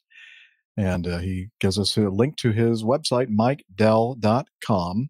Mike Dell's World blog podcast from Northern Michigan. He's up there in the Traverse City area. And he also is a proponent of saving and rescuing beagles. Gotbeagles.org. Let's see. Truck insurance in order to pay for plane damage under Michigan no-fault law. 2 courts in Michigan have ruled that the insurer of a truck must pay $18,000 for damage caused to a small airplane that crashed after clipping the truck as the pilot tried to land in a grassy airfield. The truck was being lawfully driven on a road when the 2-seat Cessna flipped over it and went nose first into the ground, stopping upside down in the field. Truck driver Kevin Gould of Sand Lake said he was hauling broken concrete when he spotted the aircraft diving toward him and thought, I'm done. But Gould, now 26, was not hurt in the May 2003 accident he's now 26? And he was the pilot? Okay, I'm not sure. I should read through it. Truck driver. No, the truck driver. Oh, that's the truck Gould. Yeah. Mm-hmm. 2003. And this is 20. Oh, I remember. Actually, Well, I remember us I think covering there was a truck like driving across, or was that a car? I feel I'm like just that trying to was do the math here. similar. If he's 26 now, and it was a 2003 accident, that's 17 years ago. He was 9 years old and driving a truck. Hey, you guys have strange laws over there, don't you? No, it is Michigan. Yeah. But something's wrong here. Maybe I'm doing my math wrong, but am I 2003 to 2020 is 17. I think back in that year he was 26. So now he'd be 17 years old. Oh, so there's just poor writing is what this is. 40 something or other. 43, Okay. 44. Gould, Then now 26? 43. Maybe then 26. Then Yeah, I think maybe that makes a lot more sense. the editor did not do. I think Liz sussed it. Okay. Thank you, Liz. Wow. That's through. I'm thinking, what? He's only 26 years old now, and it happened in 2003. That doesn't make any sense. Anyway, there's a little bit of a grammar or whatever OCD. It happened outside of Cedar Springs. Jackson pilot Richard DeDraw, now 64, and really, who knows exactly how old he is now, and his passenger. I mean, either he's 80 something. Yeah, he's Actually maybe 64 or it's unclear. maybe he's about 15. I don't know. Yeah. And his wife, Carol, they like to marry early, also escaped injury. Dean Wall, founder of Dean's Landscaping in Sand Lake, and the truck's owner said he got a letter from the DeGraws a few weeks after the crash. It said a claim was being made against his insurance company seeking payment for the damage to the plane, which is obviously the truck driver's fault, which was built in 1974 and totaled in the crash. I think it's absolutely absurd and asinine, Wall told the Grand Rapids Press for a story published Monday. It's unbelievable. His insurer, Cincinnati Insurance, ended up being sued for the plane damage in Rockford District Court. Yeah, so this is crazy. You're right, Mike. I mean, what kind of liability? The truck was driving lawfully on a road. Yeah. Well, he shouldn't have been. Well, not right there, obviously, because the aircraft was going to be there. Yeah. He should have known that. I mean, I've seen roads where there are traffic signals that make you stop when there's an aircraft in finals, if there's a possible confliction. But if that wasn't the case, and it's the aircraft's job to get out of his way, I don't understand. Oh, you know what? I think occasionally I do. I just looked at Mike says it was an old article or an old news story. And then I looked at the link, and I believe this probably happened in 2005. This article was written in 2005. So that means that Gould was 24 at the time, the truck driver. So that makes sense. I'm feeling that makes okay. Whew. We figured out our math problems. And Mike Dell has been sitting on this story for 15 years. 15 years. Mike, come on, man. Get with the times, all right? I mean, next week we might get one that's like from 14 years ago. So we were getting. This is what Mike likes to do, though. He likes to go and read old news articles from back in 2005. He's not very busy. Just kidding, Mike. All right. Thank you for setting that in. That is weird. Lance writes, listening to the last episode about the Chinese crew that had the window event occur that resulted in the co-pilot almost getting sucked out. Side note, I'm not one to pick sides in the Boeing versus Airbus debate. I love the 757 and 747, but I also love the A340 and think the A350 might be the best looking airliner ever made. Should Airbus reconsider the whole side stick thing? Hear me out. What would have happened if debris strikes the captain in his left arm that renders it useless? The co-pilot is passed out, the autopilot controls have been destroyed, and now the captain has no way to reach the side stick. On the same situation, if the control column is centered, he can still take control with his right arm. Along the same line of thinking, he would be able to reach for a mask with his left hand if the control column is centered. I realize they probably don't plan for this type of freak event to happen, but it was very close to playing out in this situation. Just a thought. Hope you guys and gals are enjoying the sun shining, beer drinking, lake cruising, COVID dodging summer. Cheers, Lance. So what do you think, Nick? Do you think he has a point? Well, I think you can probably imagine almost any scenario where if you disable a pilot, he may not be able to reach some controls. But I did answer him and reminded him of BA Flight 5390, the BA C-111. This is many years ago, where the window in front of the captain, the windshield, had been refitted with the wrong diameter head screws. It was either they were too short or the wrong diameter, and it blew out in flight, and the captain was sucked out of his seat out through the hole. That would make a good plane tail. Yes, it did. Sounds familiar. And as he got pulled out, of course, he forced the control column, the yoke in front of him, fully forward, and the first officer could barely stop the aircraft from crashing from the subsequent dive. So I was saying to him, well, it doesn't really matter what configuration the controls are. It depends, what's going to happen. Anything could be the wrong one, or some things could be the right one. If that had been a side-stick aircraft, that wouldn't have happened. So, That's one of those things, and one of the main reasons why most of us, or if not all of us here on the show, say it's not a good idea to take humans out of the cockpit, because you cannot ever come up with every possible scenario that might happen in an airplane, and it's always best to have a human somewhere on the airplane to use the human brain to kind of come up with a solution to the situation. And it doesn't always work out that way, but there have been many instances when we have been able to work a solution that was never what's the word? Anticipated. That's not the one I was looking for, but that'll work. So imagined or whatever, yeah. Imagined, yeah. So, yeah, I mean, in this case, yeah. Oh, yeah. If they had a yoke, then maybe this wouldn't have happened. But as just Captain Nick just mentioned, well, it didn't make any difference in the BA C-111 BA incident, Flight 5390.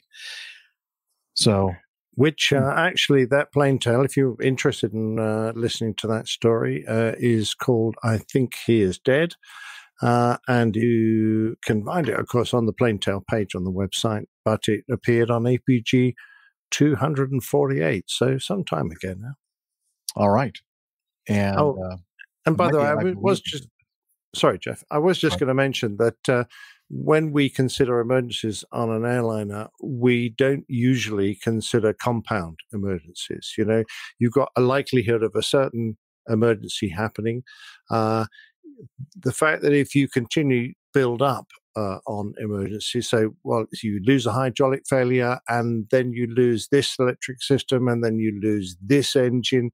3 emergencies all combined to give this effect. The airline industry has such a good safety record when it comes to individual components that we don't usually consider the effects of multiple emergencies on the safety of the aircraft, because there's only a certain level of safety you can go to, and then it becomes ridiculous. You just can't build a machine that meets safety requirements for multiple emergencies, all happening simultaneously, and all the potential to bring an aircraft down. So if you're saying, well, yes, you could have an incapacitated first officer, and the captain could have an injured arm, and the autopilot controls are all out, that it would be considered a multiple emergency event, and no aircraft is designed to be able to withstand that kind of situation. If you can withstand, if you can successfully cope, brilliant. But you're not going to be able to design an aircraft that is so safe that it can usually cope with all those emergencies at the same time. That is true. Oh, that's true. We will have a link to that wonderful plane tail in the show notes. Oh, thank you. Yeah, that was a very, very good one. One of my favorites. Yeah. Very compelling. All right. Thank you, Lance, for your feedback. Let's go on with 7, Texas Anlashock.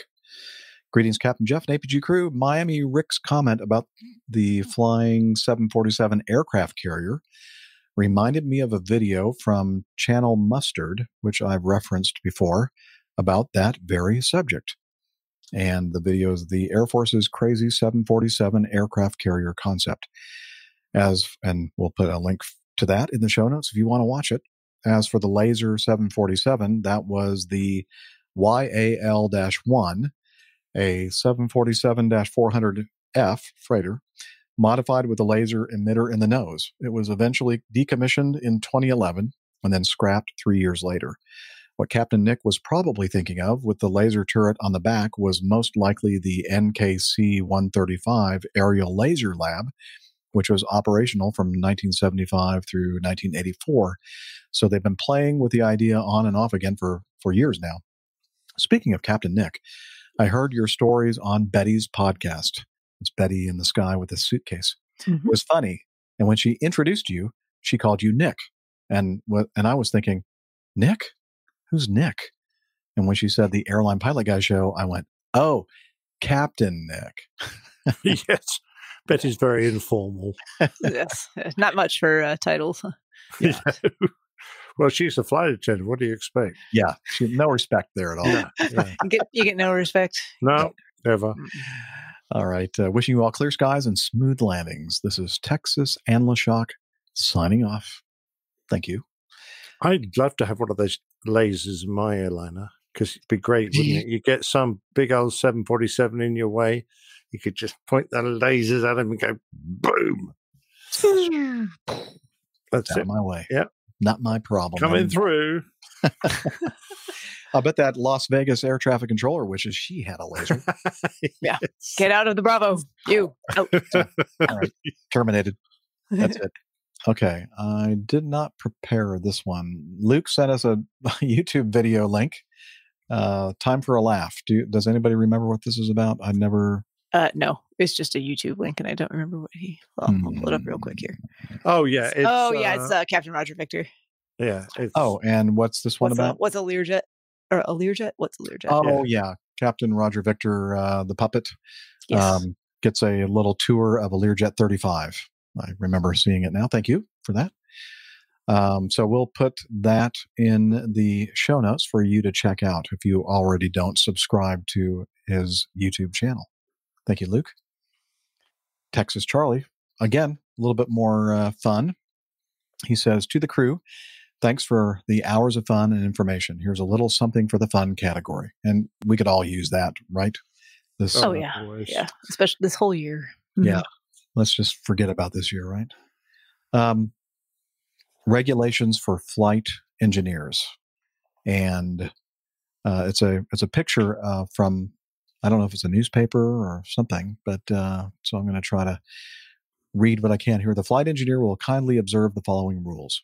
Now, for those of you listening who are maybe under the age of, I don't know, 40, 35, we used to have these things called flight engineers.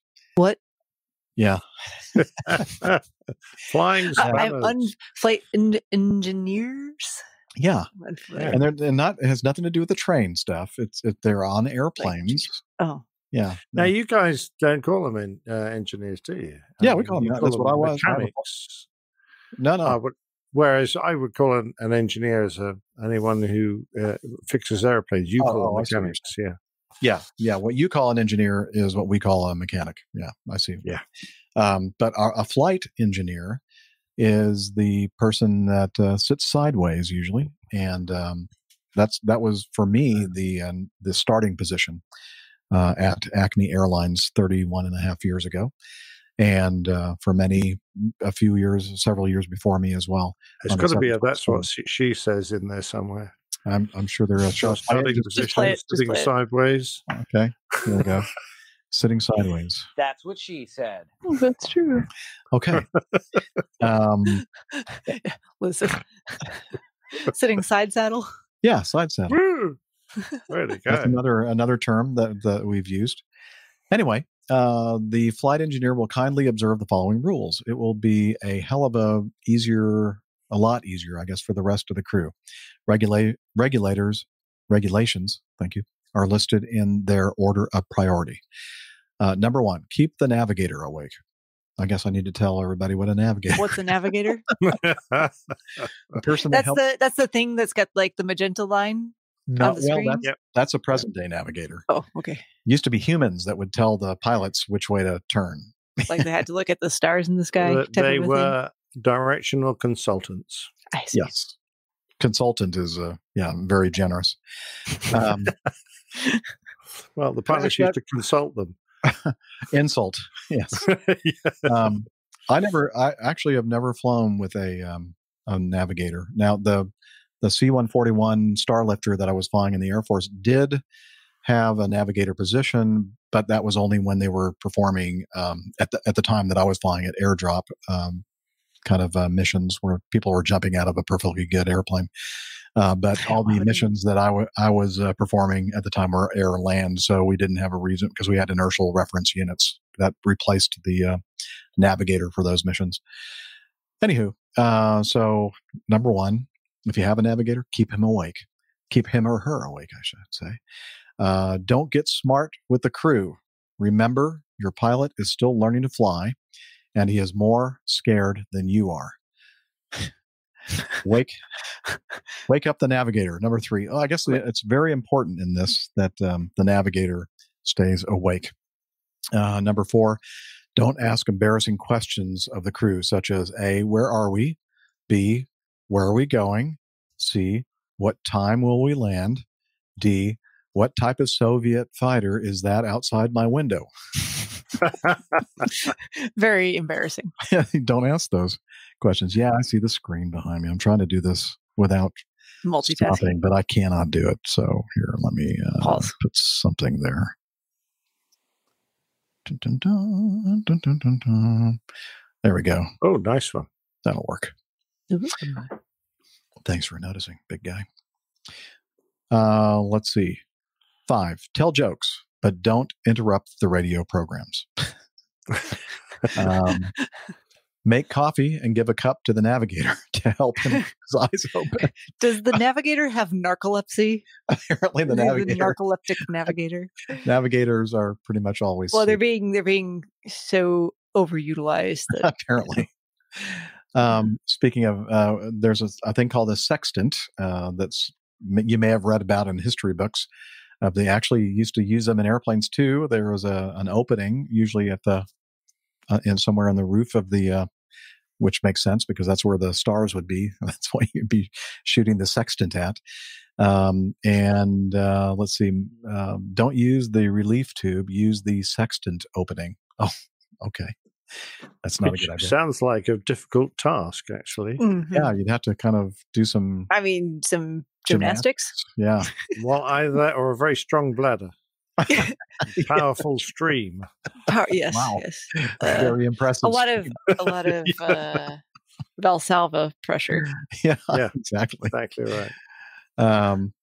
Here's the next one. You just woke up the navigator. Don't ask for the comic book from the Reverend Sir in the front seat until he has finished it. Where are your manners? The next one. If the left engine falls off, discuss it quietly with the navigator before telling the pilot. You might scare him. Take notes of anything you see. It will help your case before the board. Love it. Wow. And the next, guess what? Check the navigator. See you asleep again. Yes, brace yourself for every landing. You could get airsick after the first bounce. When leaving the aircraft, bow to the east in Thanksgiving. And then finally, go back and wake up the navigator. That's funny. Poor navigator. Poor navigator. I think, wow. Jim is going to like this one a lot. Is Jim and then Mike Dell and several other people are going to take offense to this, but they're probably saying to themselves, we're used to it. You can send your pleasure or displeasure regarding this feedback to, who wrote this? Tom Boyle? Texas Yeah, they Charlie use is the that author Texas of Charlie the sounded piece good. of paper, but Yeah. Texas yes, Charlie. but Texas Charlie, and you could just send it to I'm offended at Airline Pilot Guide. Yeah, that's right. Goes straight to the junk If mail. it bounces back, don't be surprised it's meant to do that. No, I'm sure it works, Nick. Come on. It really does work. Somebody test that. I don't know. Anyway, well, you know what time it is? It's time for the best part of the show. And of course, that means it's the plain tale time. And this week's installment is entitled Life's Too Short. Ain't that true? The Old Pilot's Plain Tales. Life's Too Short. It's the 3rd of January 1961, and a Douglas DC-3 of the company Aero was departing late, but not by much. By 7:16, the early morning flight was taking off from Kronoby Airport in Finland for the short hop to Vasa, a mere 30 minutes away. On board, the Finnish aircraft were 22 passengers and 3 crew members. Shortly after takeoff, the first officer made the request to air traffic control that they be given free flying altitude, allowing them to choose their own cruising height above the minimum of 1,500 feet for the route. This request was granted. Their route lay southwards along the northwest coast of Finland, where the land meets the beautiful bay of Bothnia, with a series of tiny islands and rocky inlets. As they approached their destination, they would fly over the Kavakan archipelago, shaped by millennia of glaciation, leaving beautiful hilly scenery with high islands, steep shores, smooth cliffs, and deep inlets, now a World Heritage Site. The last radio transmission heard from Flight 311 occurred when they confirmed the weather report for Vasa Airport, which showed that the airfield had a visibility of 10 kilometers and overcast cloud at 800 feet. There are also reports of radiation fog in the area. They advised that they would soon be at the Seppa NDB beacon, about 25 miles from the airport.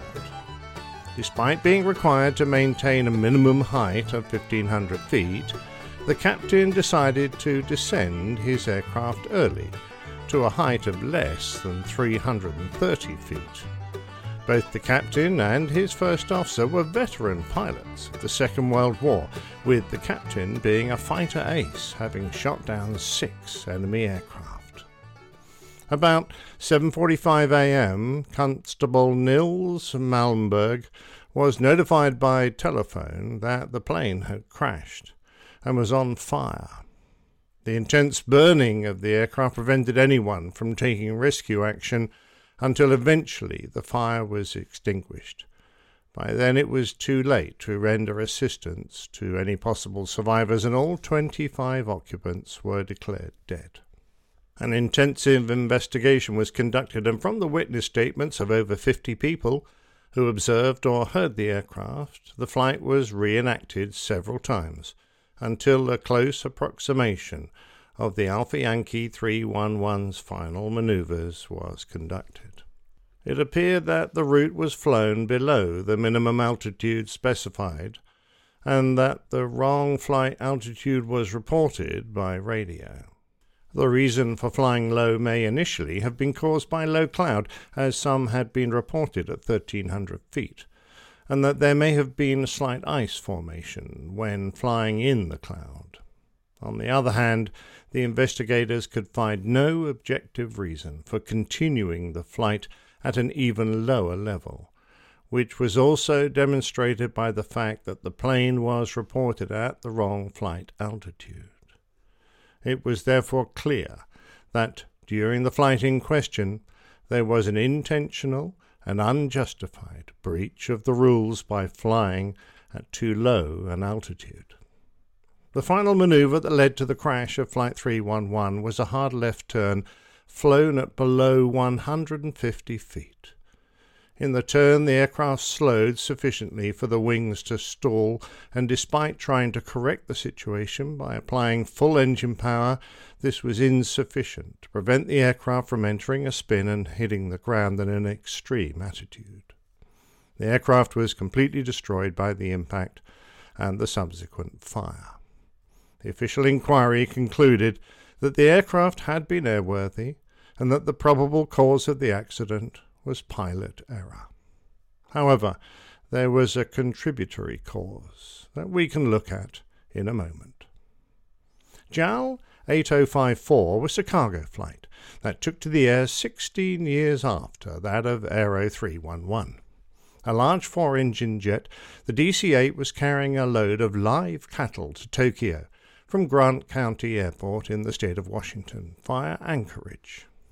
Waiting at Anchorage Airport was a fresh flight crew who were going to take the aircraft on the second leg of its long journey.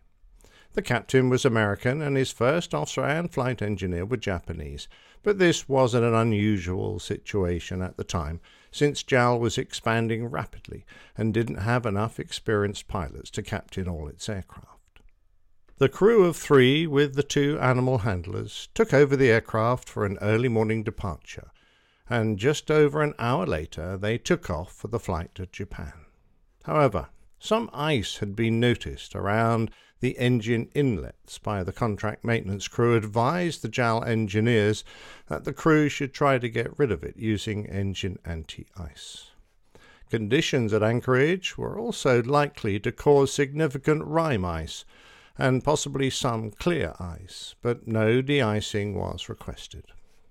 The captain made several mistakes during the pre-flight period and taxi-out, but his greatest error was during takeoff, when he rotated the aircraft higher than the normal target angle, which resulted in slower than normal acceleration to the V2 speed. This was accompanied by the sound of buffeting, and with no attempt made to lower the nose, the aircraft began to stall. The DC-8 only reached an altitude of 160 feet before the steep attitude of 18 degrees and the climb reversed into a descent. A second before impact, the stall warning activated, and it was likely that it had previously been inhibited due to ice present on the wings where the sensor was mounted. The 5 humans and all the cattle on board perished in the crash. The NTSB report concluded that after rotation the aircraft was pitched to an abnormally high angle of attack that exceeded that required to stall the wing, with the existing accretion of ice. The performance of the aircraft was a result of the misuse of the flight controls by the captain, aggravated by the existence of airframe icing.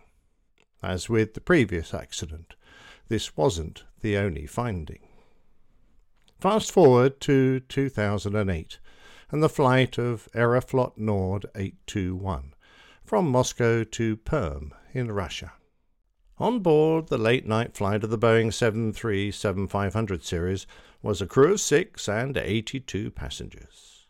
Although the company operating this aircraft claimed that the flight crew were very experienced and one of the best in the airline, it appears that the captain had only occupied the left seat for a little over 450 hours, and his first officer had considerably less experience.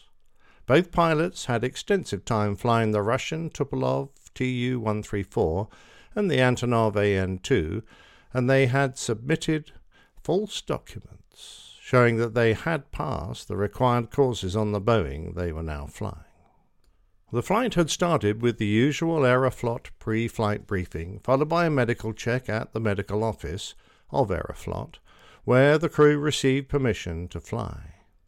Just after 9 in the evening, with preparations complete, Flight 821 got airborne and completed an uneventful flight to the start of the descent into Perm. Uneventful, that is, other than mandatory cross-checks were not carried out. Flight modes were changed without informing the other pilot. No call-outs about the FMA indications or flight mode changes were made. The checklists were not read, and at times control was passed from one pilot to another without the mandatory call-out, which resulted in situations when, during some portions of the flight, virtually nobody controlled the aircraft. On arriving overhead the airfield, the crew started a series of procedural turns to position the aircraft on the instrument landing system for runway 21. After a base turn, they were approaching the landing course at a height of 2,000 feet, manually flying the aircraft with the autopilot and auto-throttle disengaged. An additional defect required the pilot to set different thrust lever positions to ensure that the engines provided equal thrust. This required the levers to be staggered by up to 15 degrees, adding to the handling difficulty. By now, the crew had configured the aircraft by putting the gear down and selecting flap 30. During the turn, flown by the first officer, he matched the thrust levers, which created a significant yawing moment to the left, and he didn't apply rudder to compensate.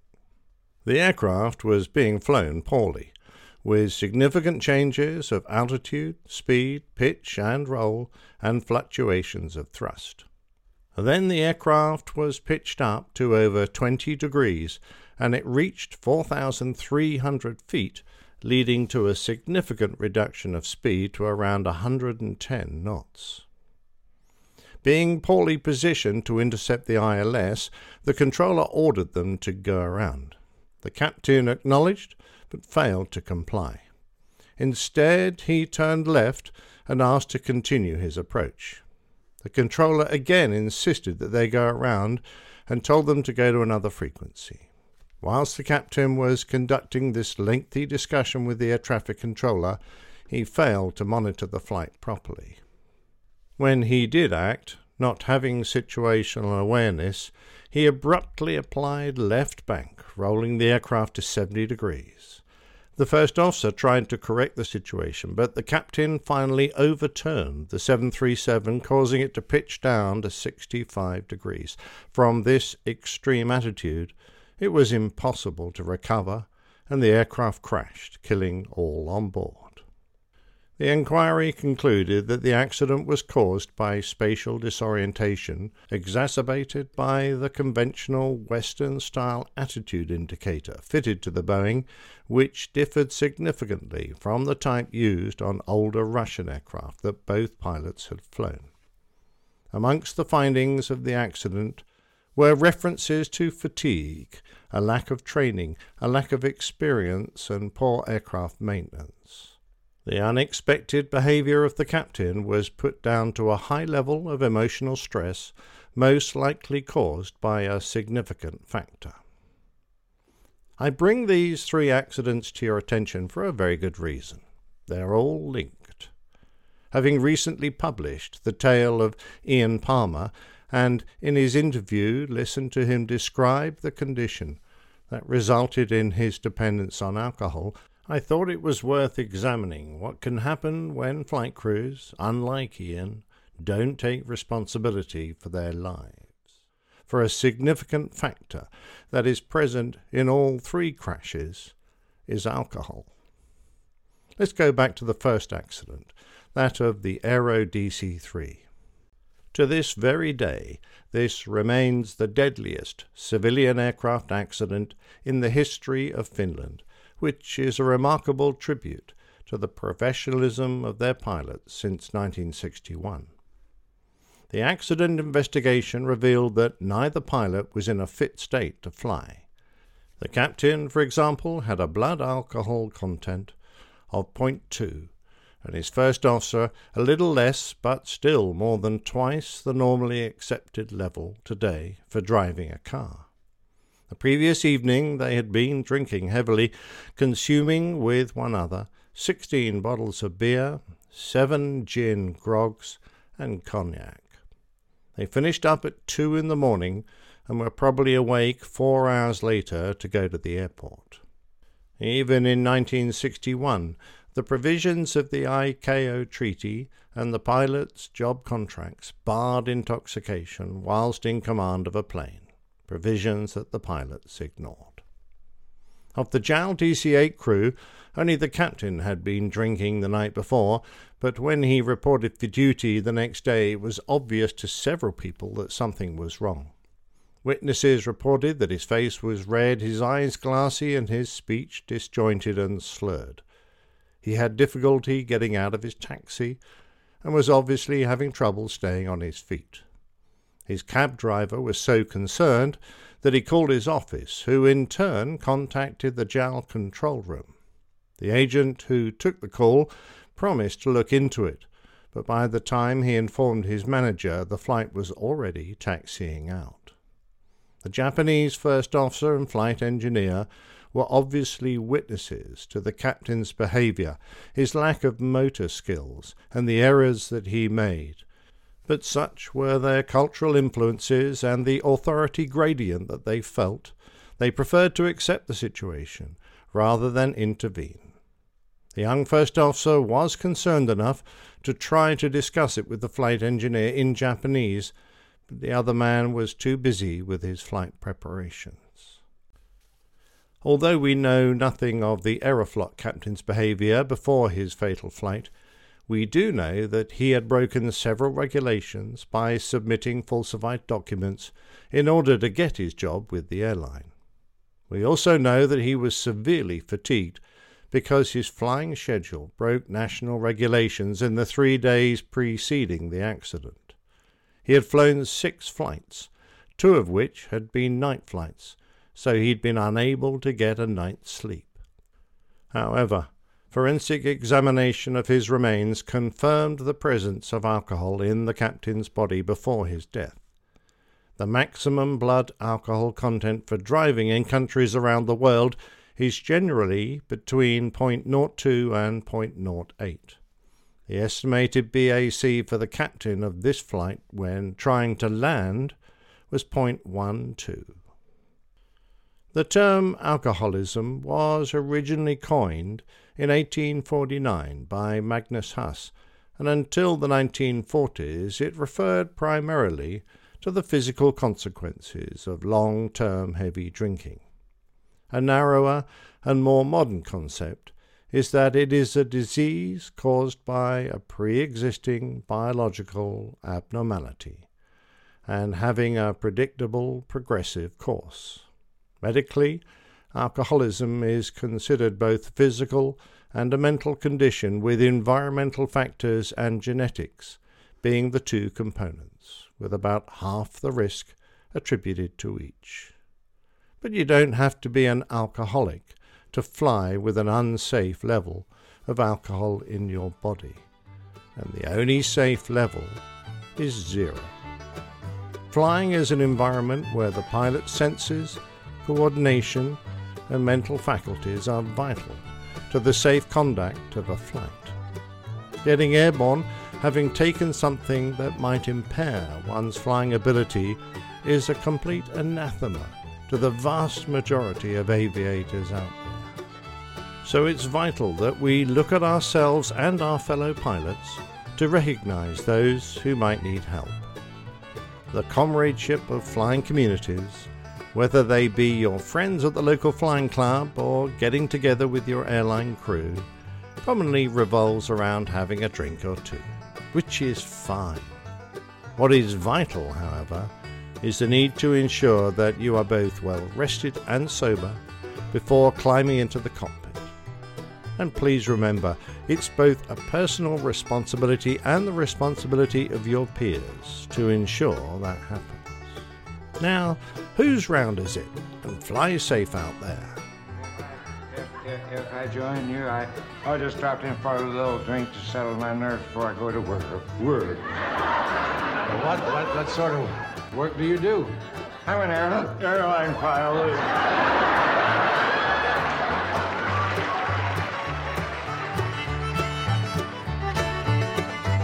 I think I'm going to send an email to I'm offended at airline for that last one. Absolutely, quite right. Yes. Yeah. That was great. Well, I thought it was almost the last one I'm going to do on alcohol. Almost. Yeah, there is one more I'm aware of. There is one more because we have to acknowledge the fact that whilst we understand it's not appropriate to mix flying and alcohol, there is quite a tradition amongst airline crews, pilots, military people the world over to have a few beers after a flight in their favorite watering hole. And the next Plain Tale will cover some of those watering holes. I can't wait. It's going to be fun. Absolutely. A positive spin on things. Yeah. Yes. Yeah. Yes. The other side of the coin. Yeah, exactly. Yes. I think mostly positive. Yeah. No, that was very good. Thank you again for all the hard work you put into those. Even though it doesn't sound like you do sometimes, but thank you for. No, I'm just kidding. It always sounds like you do. Always does. I'm glad I got a snort out of you on that one. Yeah, you certainly did, sir. So here's the deal. We have, I don't know, something under an hour remaining in the show. And I'm thinking, so as to not make it too long, because we're going to be adding Miami Rick later on this evening. I'm wondering if it might be you know how he goes on. I know. I mean, I should have left a couple of hours. Yeah. Cut us off after an hour. Just well, you might get through one piece of feedback. Maybe. Well, we'll make it a good one. Yes. Yeah. So is there anything here in the feedback? I mean, the nice thing about it is that we can, even if it's really, really great feedback that we haven't gotten to yet, we can always move it to the next one, and that'll make Liz happy. So why don't we go ahead and end the first part of the podcast right now, unless there's something you were just dying to cover before we stop. Well, it's just that we talked about Finland a little bit in this. Yeah, we should do that. Good call. We did get number 12. I thought perhaps that won't take long. All right. Greetings from Finland. APG 430 in my ears and a mediocre Australian bulk beer in my hand. What could be worse? This is on our Facebook page, and this guy I told we several of us replied to. His name is Eero Lasko, and that's interesting. I wonder if there's a mesh Wi-Fi system that is sold here in the U.S. called an Eero. In fact, I have one right here in my basement. And I'm wondering if that has anything to do with this guy's, because it's spelled exactly the same way. Interesting. Do you think he's the CEO of this company and he's just having a... Oh, wow. Maybe he is. Maybe. Yeah. Anyway, great picture of Eero Lasko in Finland on a hammock, enjoying the Fosters and wearing the same T-shirt that I'm wearing. Same color and everything. Wow. Look at that. The same shirt. I didn't even realize it. I did not plan that, actually. And being a Nielsen, you're also Scandinavian. I am Scandinavian, sort of. Exactly right, like him. Yeah. Well, I don't know if Finland's considered Scandinavian. I don't know. I don't know what all the rules are. No. Or as we used to say, Scandahooligan. Anyway, so what's cool about this is, and we were all excited when we found we got a message from somebody in Finland, is that the reach of the show is truly all around the world. It's a global phenomenon or a global problematic thing. Maybe that's a global phenomenon. Delinquency. Yeah, a global something. Pariah. What? A global pandemic. Yes, there you go. That's a different thing. Anyway, so thank you, Eero, for sending in the feedback, and great to know that we have folks listening to us from all. Now, he did have to run everything through a translator, and he says he really has no idea what we're saying because he doesn't speak English. Maybe that's why he's enjoying the show. Well, actually, when your phone goes to iOS 14, there's supposed to be an on-the-spot translator that'll do it for you. Yeah. Excellent. No, obviously he understands English. You know, it just reminds me, we used to have a lovely Finnish senior cabin crew on the aircraft when I first came to the company. And whenever we did a Tokyo flight and we were going to go over Finland, she would always rush up to the flight deck and gaze down at her country. Beautiful it is. And she would, burst into tears because she would go, "This is my home. I haven't seen it for ages." And she used to get very emotional, very... Yeah, she'd love her country. Very cool. Well, speaking of Finnish, It is time Very for us good. to finish the first part of APGA 431. So I'm going to have Steph. Are you going to be back with us later on? Yeah, I think so. I'm going to start some laundry and do some adulting things, and just let me know when you're ready to go. All right. Be around. Can we watch the adulting things? Ooh, yeah. That'll be And no, just things that Where is adults your have mind? to do, Where is like your mind? laundry and cleaning and get ready for work on a Monday. Coming up. Work. Schedule. So, Nick, I'm going to have you say, do your goodbye so I can put it at the end of the show. All right. Bye, everybody. Perfect. Au revoir. All right. Well, So thanks, long. everybody. Cheers. In the chat. Thanks for coming. If you're going to join us later on, just look for something in the social medias, and we'll see you later. If not, we'll see you next week. Thanks for all the fish. Indeed. See you in a few. Bye-bye.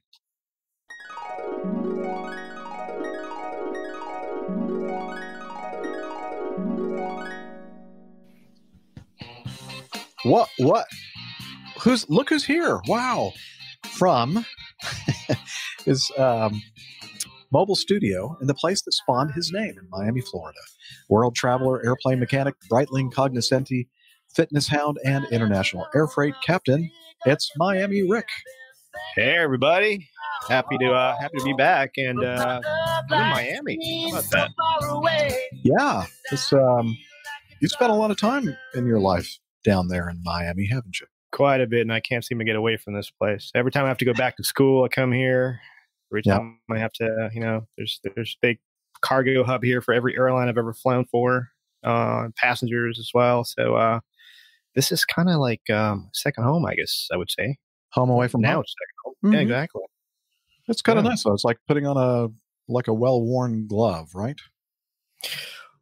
Either that or walking around a sauna, but either way. Oh, yeah, well, yeah, but, Arizona is not cool this time of year. The dry heat. Yeah, but at least it's not. Yeah, at least it's not humid. Yeah, that's true. Arizona feels like Kuwait. Yeah, I wouldn't know. You're not missing out on anything, bro. Okay.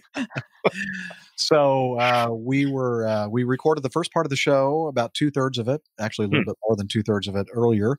You were going to join us for that, but your schedule got adjusted. Yes, it did. So so yesterday, actually, I'll fill you guys in. I did a 2-day trip or 3-day. Well, I forget. It's just kind of everything kind of runs together. But for the first time in a long time, I actually got to fly with the same guy for 4 flight sectors. One of which was this my colleague's annual line check. So I got to sit in the right seat of the 767 for the first time in years and years and years and years. So I did that. We went from Wilmington down to Houston, from Houston down here to Miami, and then we went from Miami to back to Houston, and then from Houston up to Wilmington up in Ohio. That was yesterday. And then a day I was supposed to deadhead on a company aircraft down here. But at the last minute, my schedule was adjusted. So instead of just writing on company metal down here, they said, "Hey, how would you like to actually do a little bit of driving?" I was like, "Do I have a choice?" Like, no. No. It's your lucky day. You get to fly. So I did the sector down here at Cincinnati, and just got here a little while ago. Got out of the airplane and ran over to the hotel, took a shower, changed, and went over next door, get something to eat, came running back, and here I am. Man, we appreciate that effort. And I know our audience does. It's always good to see you. No, I'm happy to be here. Excellent. So we talked about just a couple of news items, not a lot. But as I mentioned before we started recording with you, we'll be definitely talking about the Pakistan International Airways crash. They just came out with a preliminary report, and we're gonna let Rick get a good read of that. It's a short read, and you'll be amazed at all the strange things that happened on that one. And then we'll talk about it again, probably on the next show, and then we'll probably continue to talk about it until they finally come out with the final report. Sounds good. I did read the something about the state of the licenses of a lot of those pilots over there. Yeah, it's quite the interesting read, and I had me scratching my head there for a little while, going, how in the heck? But yeah, I'll get caught up on that, and it's going to be good discussion. Absolutely. All right. So anything else to tell us about getting to know us kind of segment stuff, or are we all caught up with you?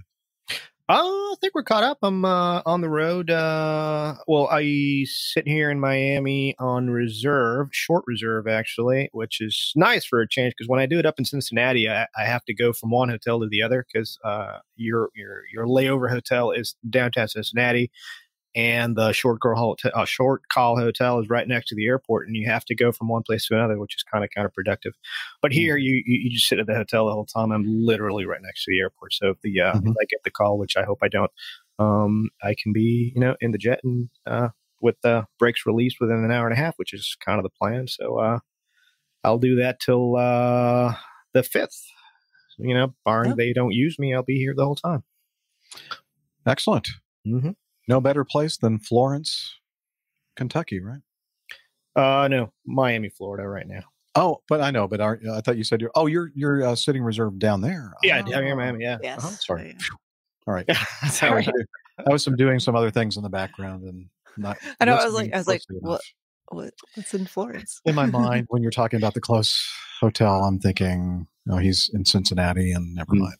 Okay. Yeah, let's see. What is where is it? Here we go. Shut up, Jeff. All right. Now we'll blame it on the hour. It's late. Yeah.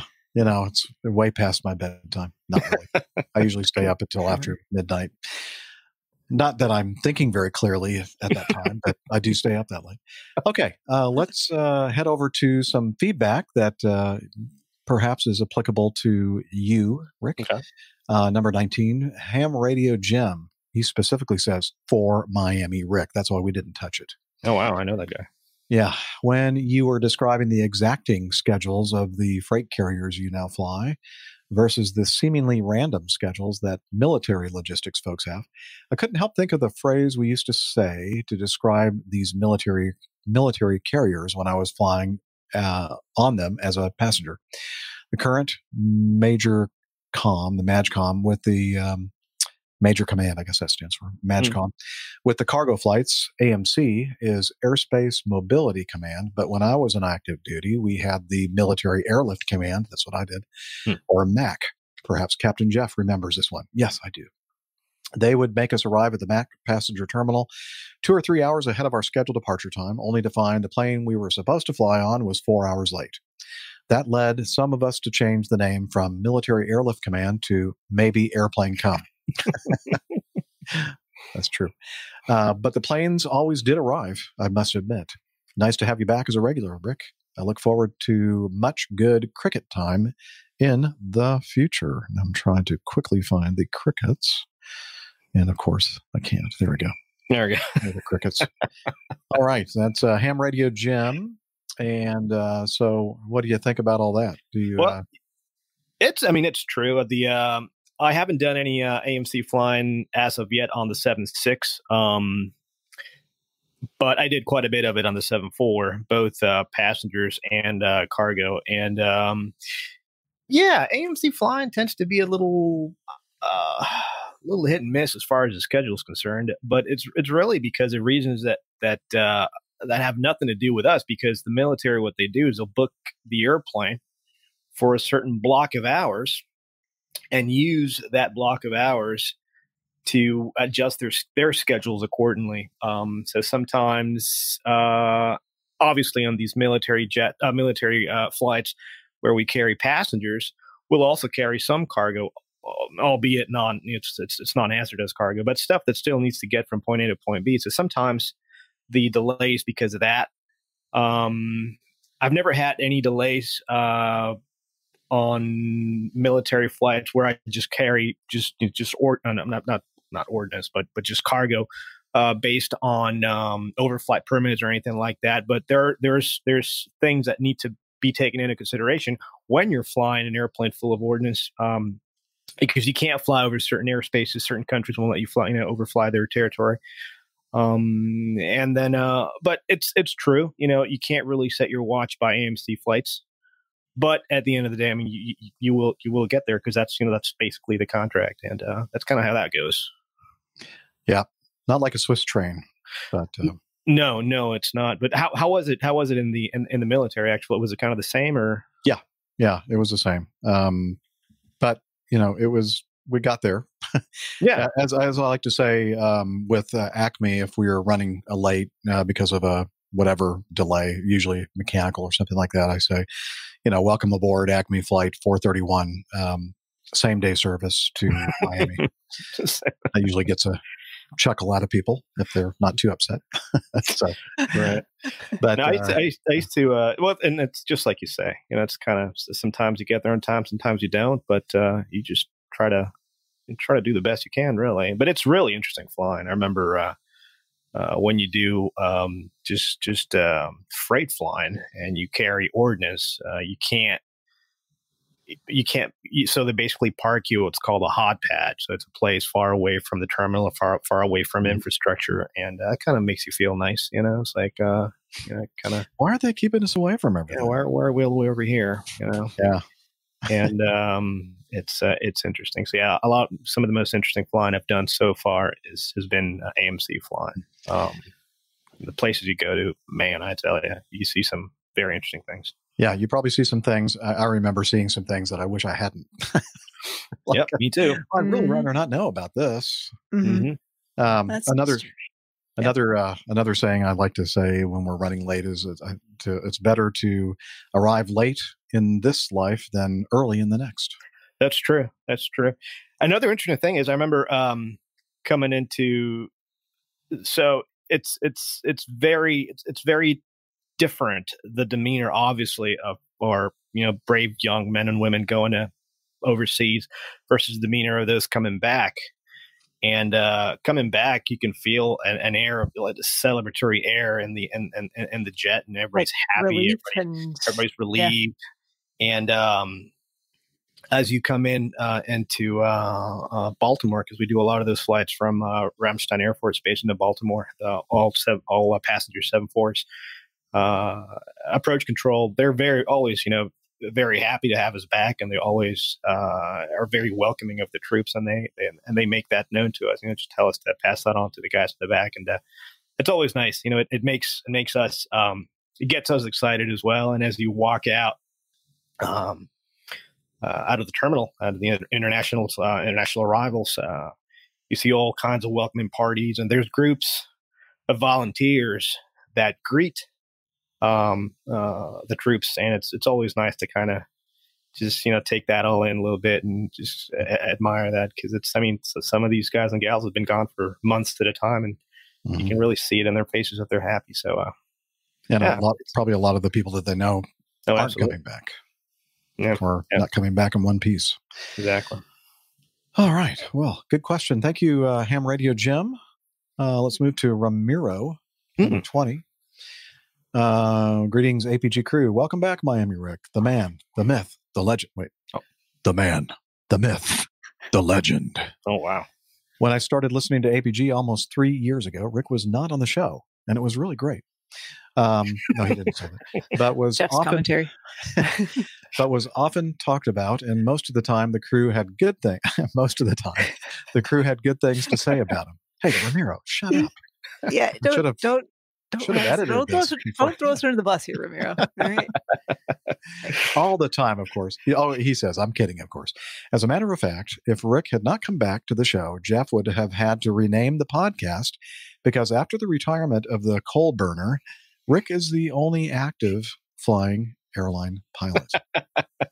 Yeah, technically speaking. That's kind of true. It's really true. That's true. It's 100% true. Oh, that's true. Yeah, it's above 50. We're there. Let's not dwell on that, shall we? I do have a question, so I'll get to it.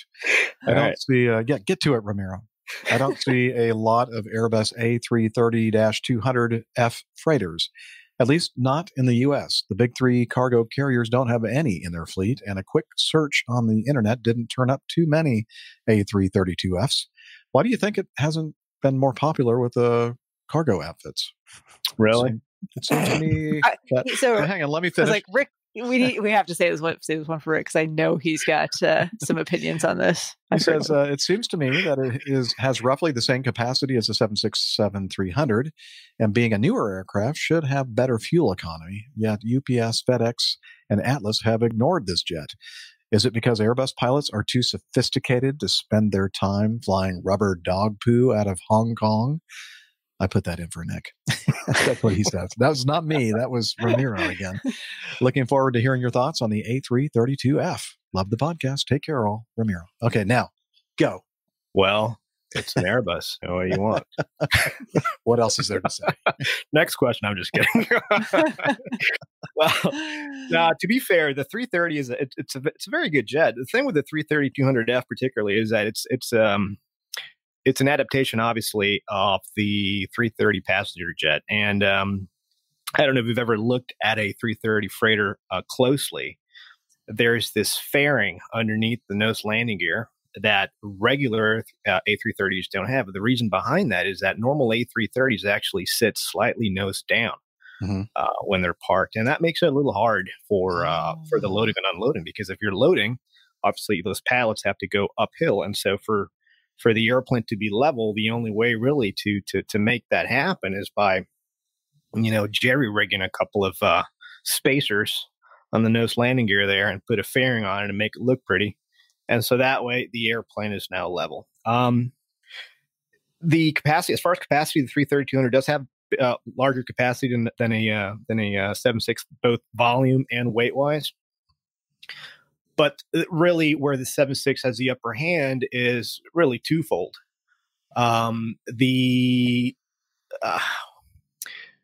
First of all, the number of 767 frames available out there for conversion is so high that it's a lot cheaper for airlines to just go out and get a 76 and convert it, or buy a secondhand converted 76.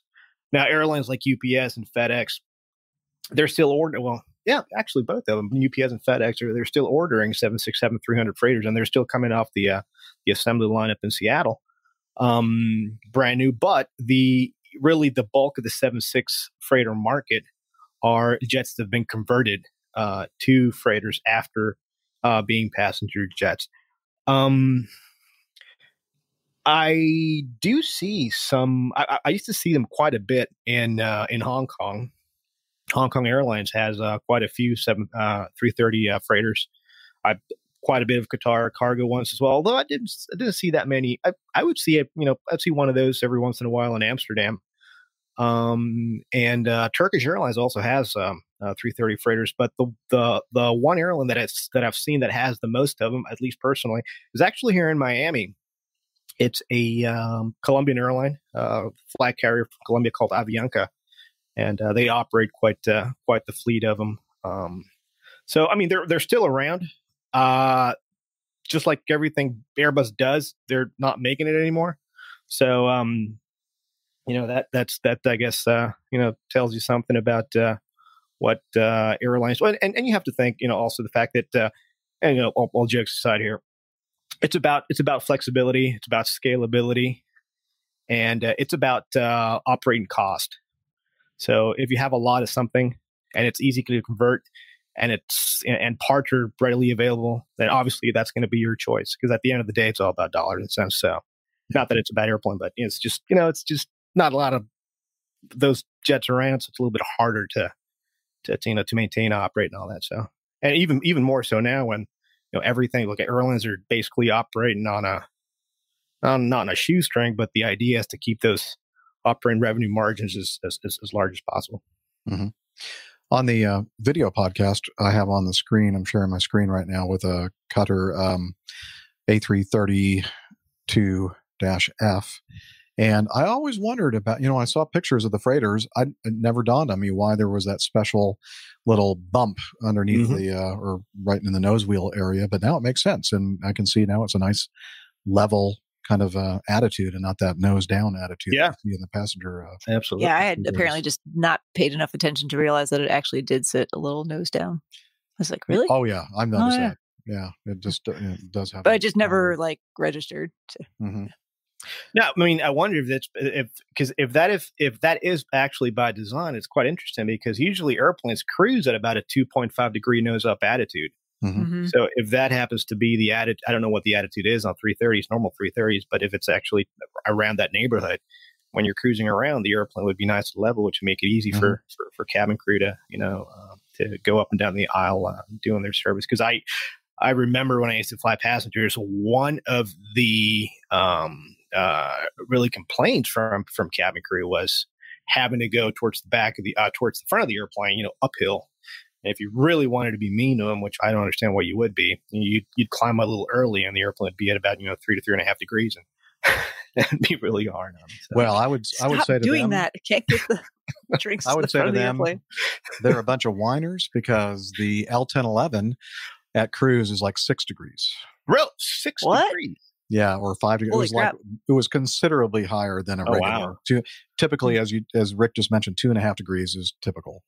But this thing, and you don't really notice it when you're in the cockpit flying, and then you get up out of your seat to go to the restroom, and you go, whoa, start falling down. Just roll down the aisles. And the flight attendants really hated, doing the cabin service with with the. I mean, they should have just had a way that you could start at the front of the cabin, just work to the back, and then reset on the ground.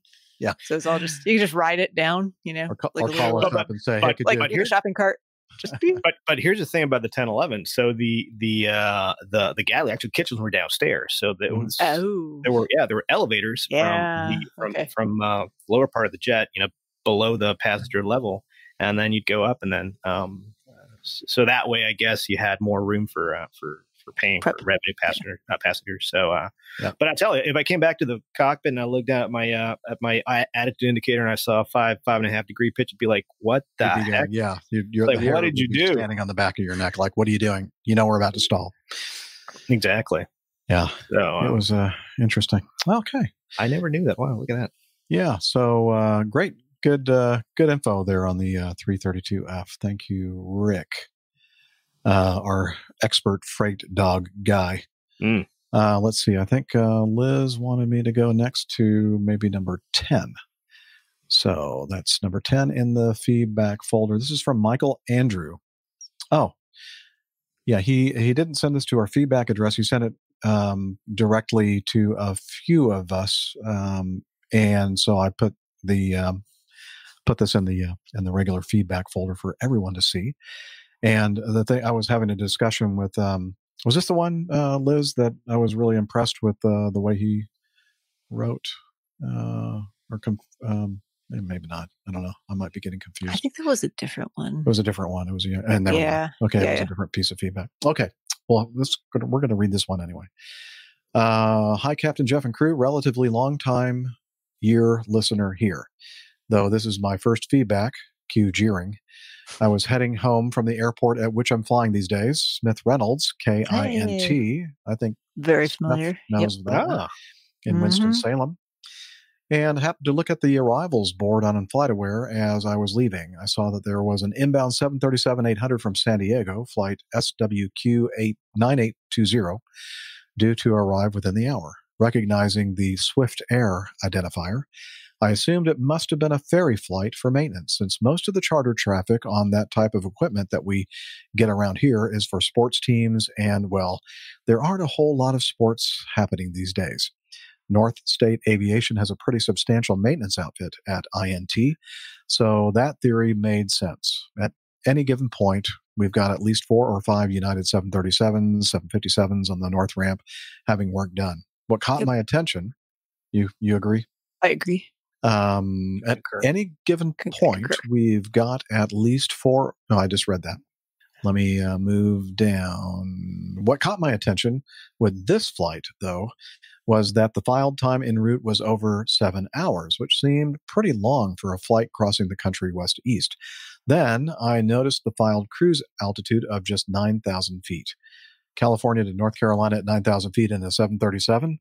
Out of sheer curiosity, I looked up the tail number, November 820TJ, and was greeted with a few links to a very recent incident report. As it turns out, this was the aircraft that somehow lost parts of the vertical stab in Victorville a few weeks ago. I guess after it landed in San Diego, it stayed there until they could get a permit to ferry it across the country and had it airworthy enough to do so. It looks like the actual repairs will be happening here in Winston, though I know Swift Air, or iAero, has a base next door in Greensboro. I guess not taking it up to normal cruising altitude speed and putting undue strain on the airframe in the process makes a lot of sense, but I was wondering if any of you guys, especially Captain Rick with a maintenance background, had any familiarity with ferry flight operations like this one, basically extended ops at low altitude. I know pretty little about acceptable deferred defects, ADD, and the like, but I'd assume this situation has something to do with that.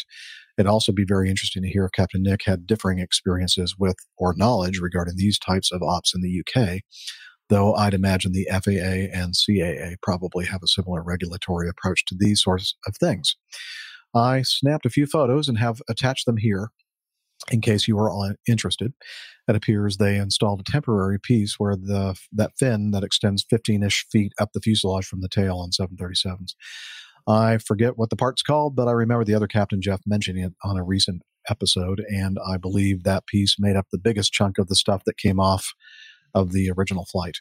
There were definitely still parts panels missing along the bottom of the stab as well. I know the photos and video aren't the best, but hopefully you could make some out of that.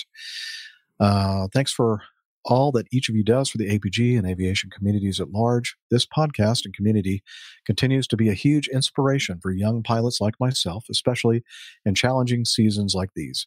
And of course, shout out to Dr. Steph and all other medical professionals for all you do for your patients and for holding steady on the front lines of the COVID battle. Oh, and one final thing. Do I need to report APG syndrome on medicals?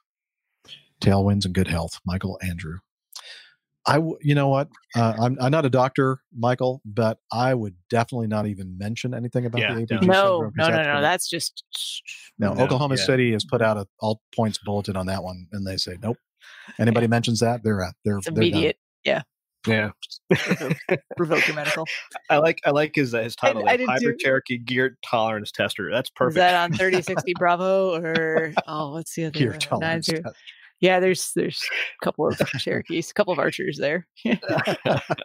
He sent me a separate DM on Twitter too, and I just have not been back up to Winston. But it sounds like there's a separate thing there where he's probably not staying there too much longer. But I will let you know if I get back up there sometime soon, Michael. Nice, excellent. Yeah, I was. It's interesting. I mean, if you don't. I mean, obviously, if you stay low to the, below 10,000 feet, it's obviously a pressurization issue. Obviously, you're not pressurizing the vessel, and so. But I don't know. I don't know why you would.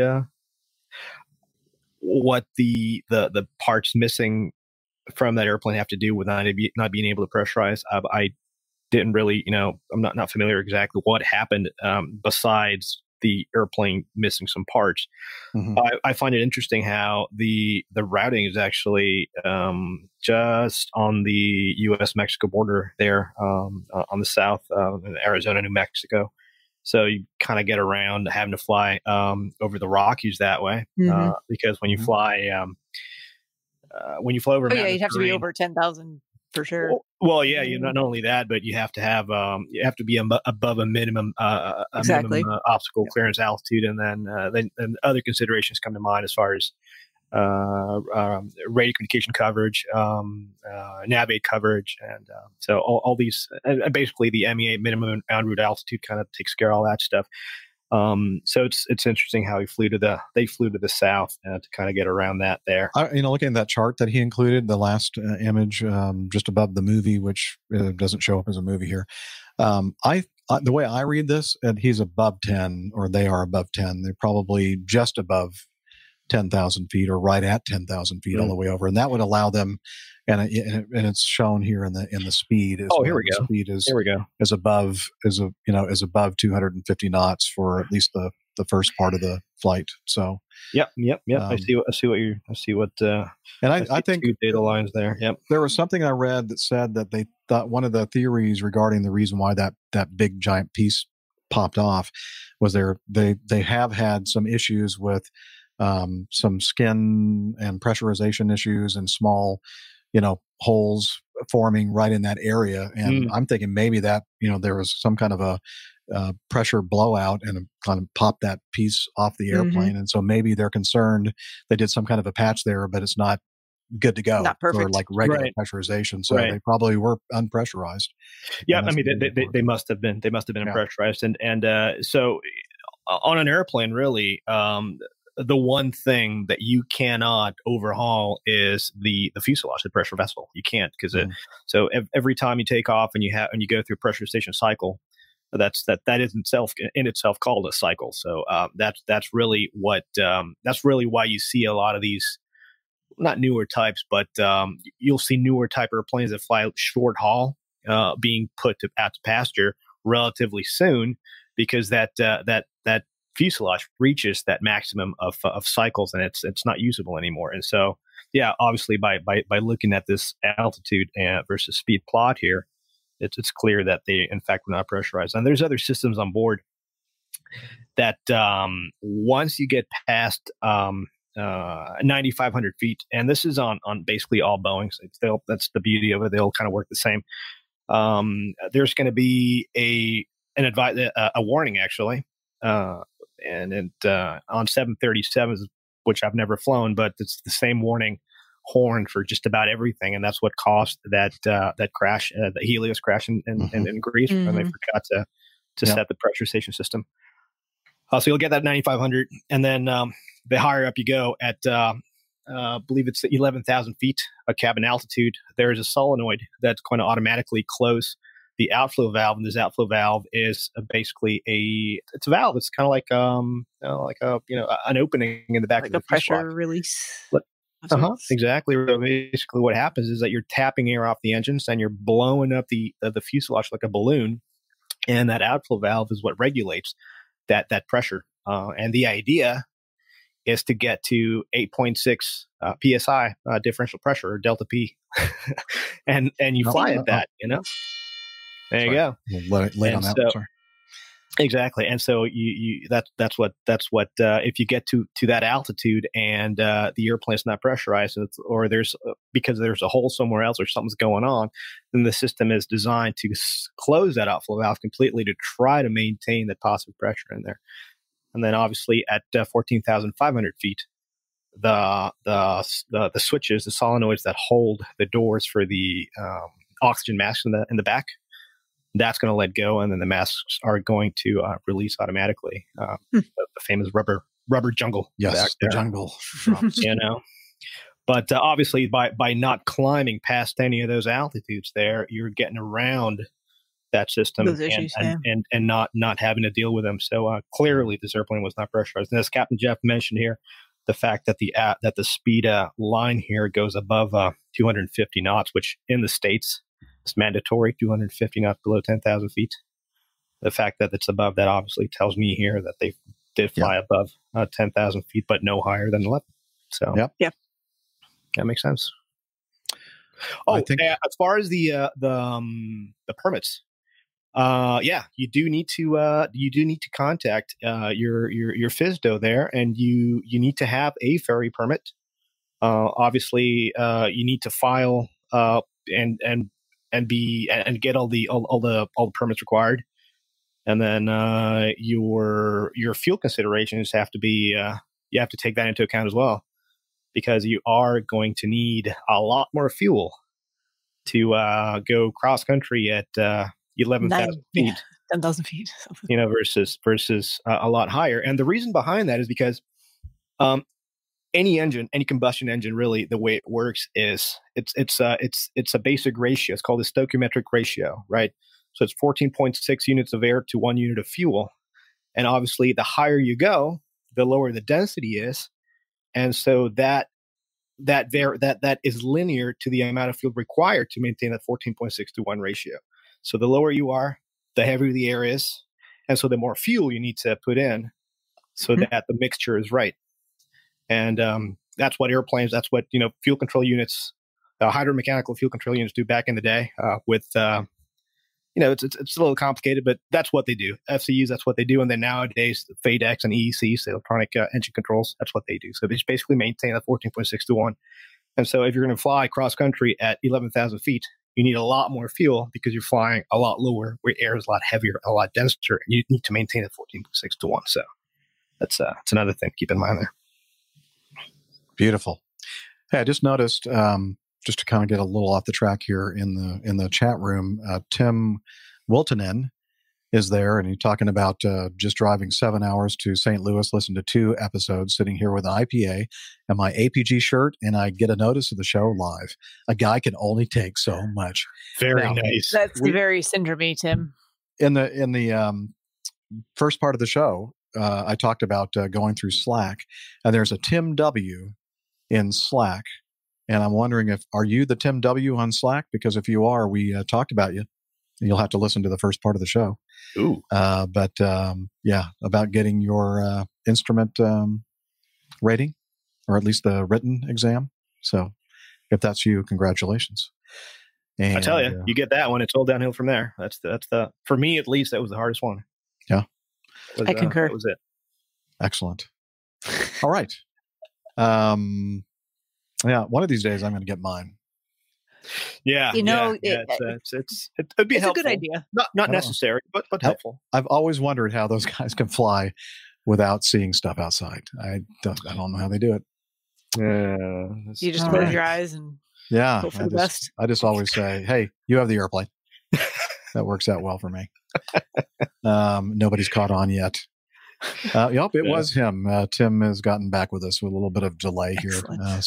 Congratulations, man. Nice. So it's a triple whammy for you here tonight. So with that, I know it wasn't long for having Rick on the show with us on part 2, but we don't want to make this thing too long in endurance. Oh, I could still do that, couldn't I? Yeah, it just never stops. Sorry, and that means that's also what she said. I know. So, someone help us. Okay, Matt. Thank you. Thank you, Matt. Thank you. Thank you.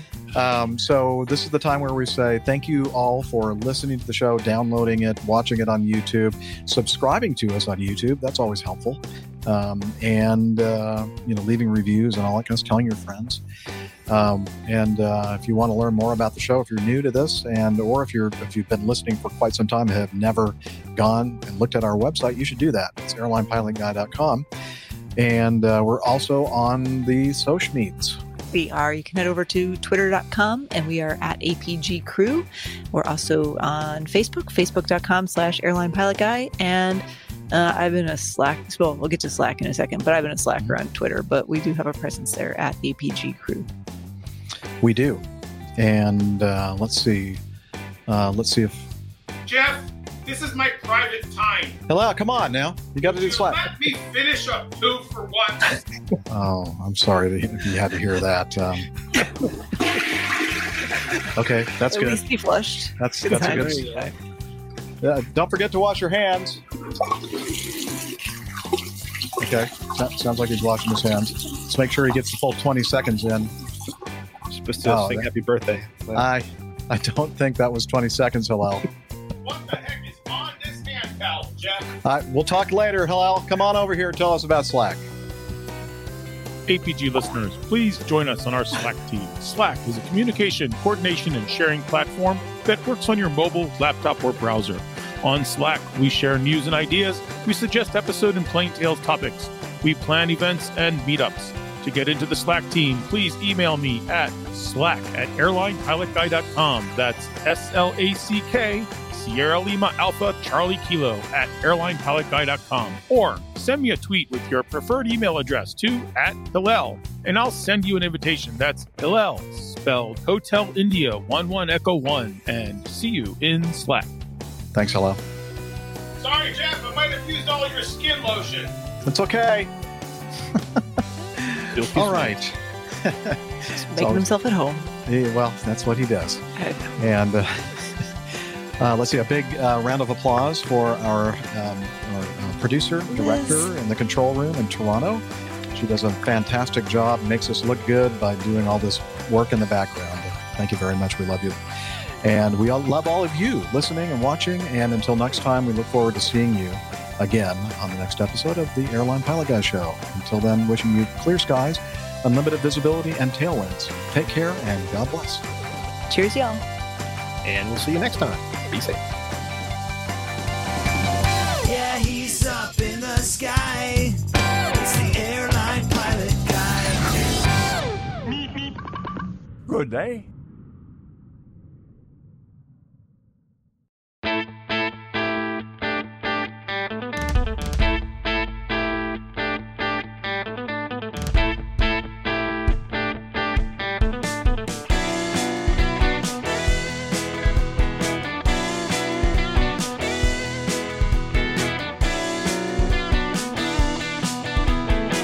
I used to be such a good pilot till I started APG.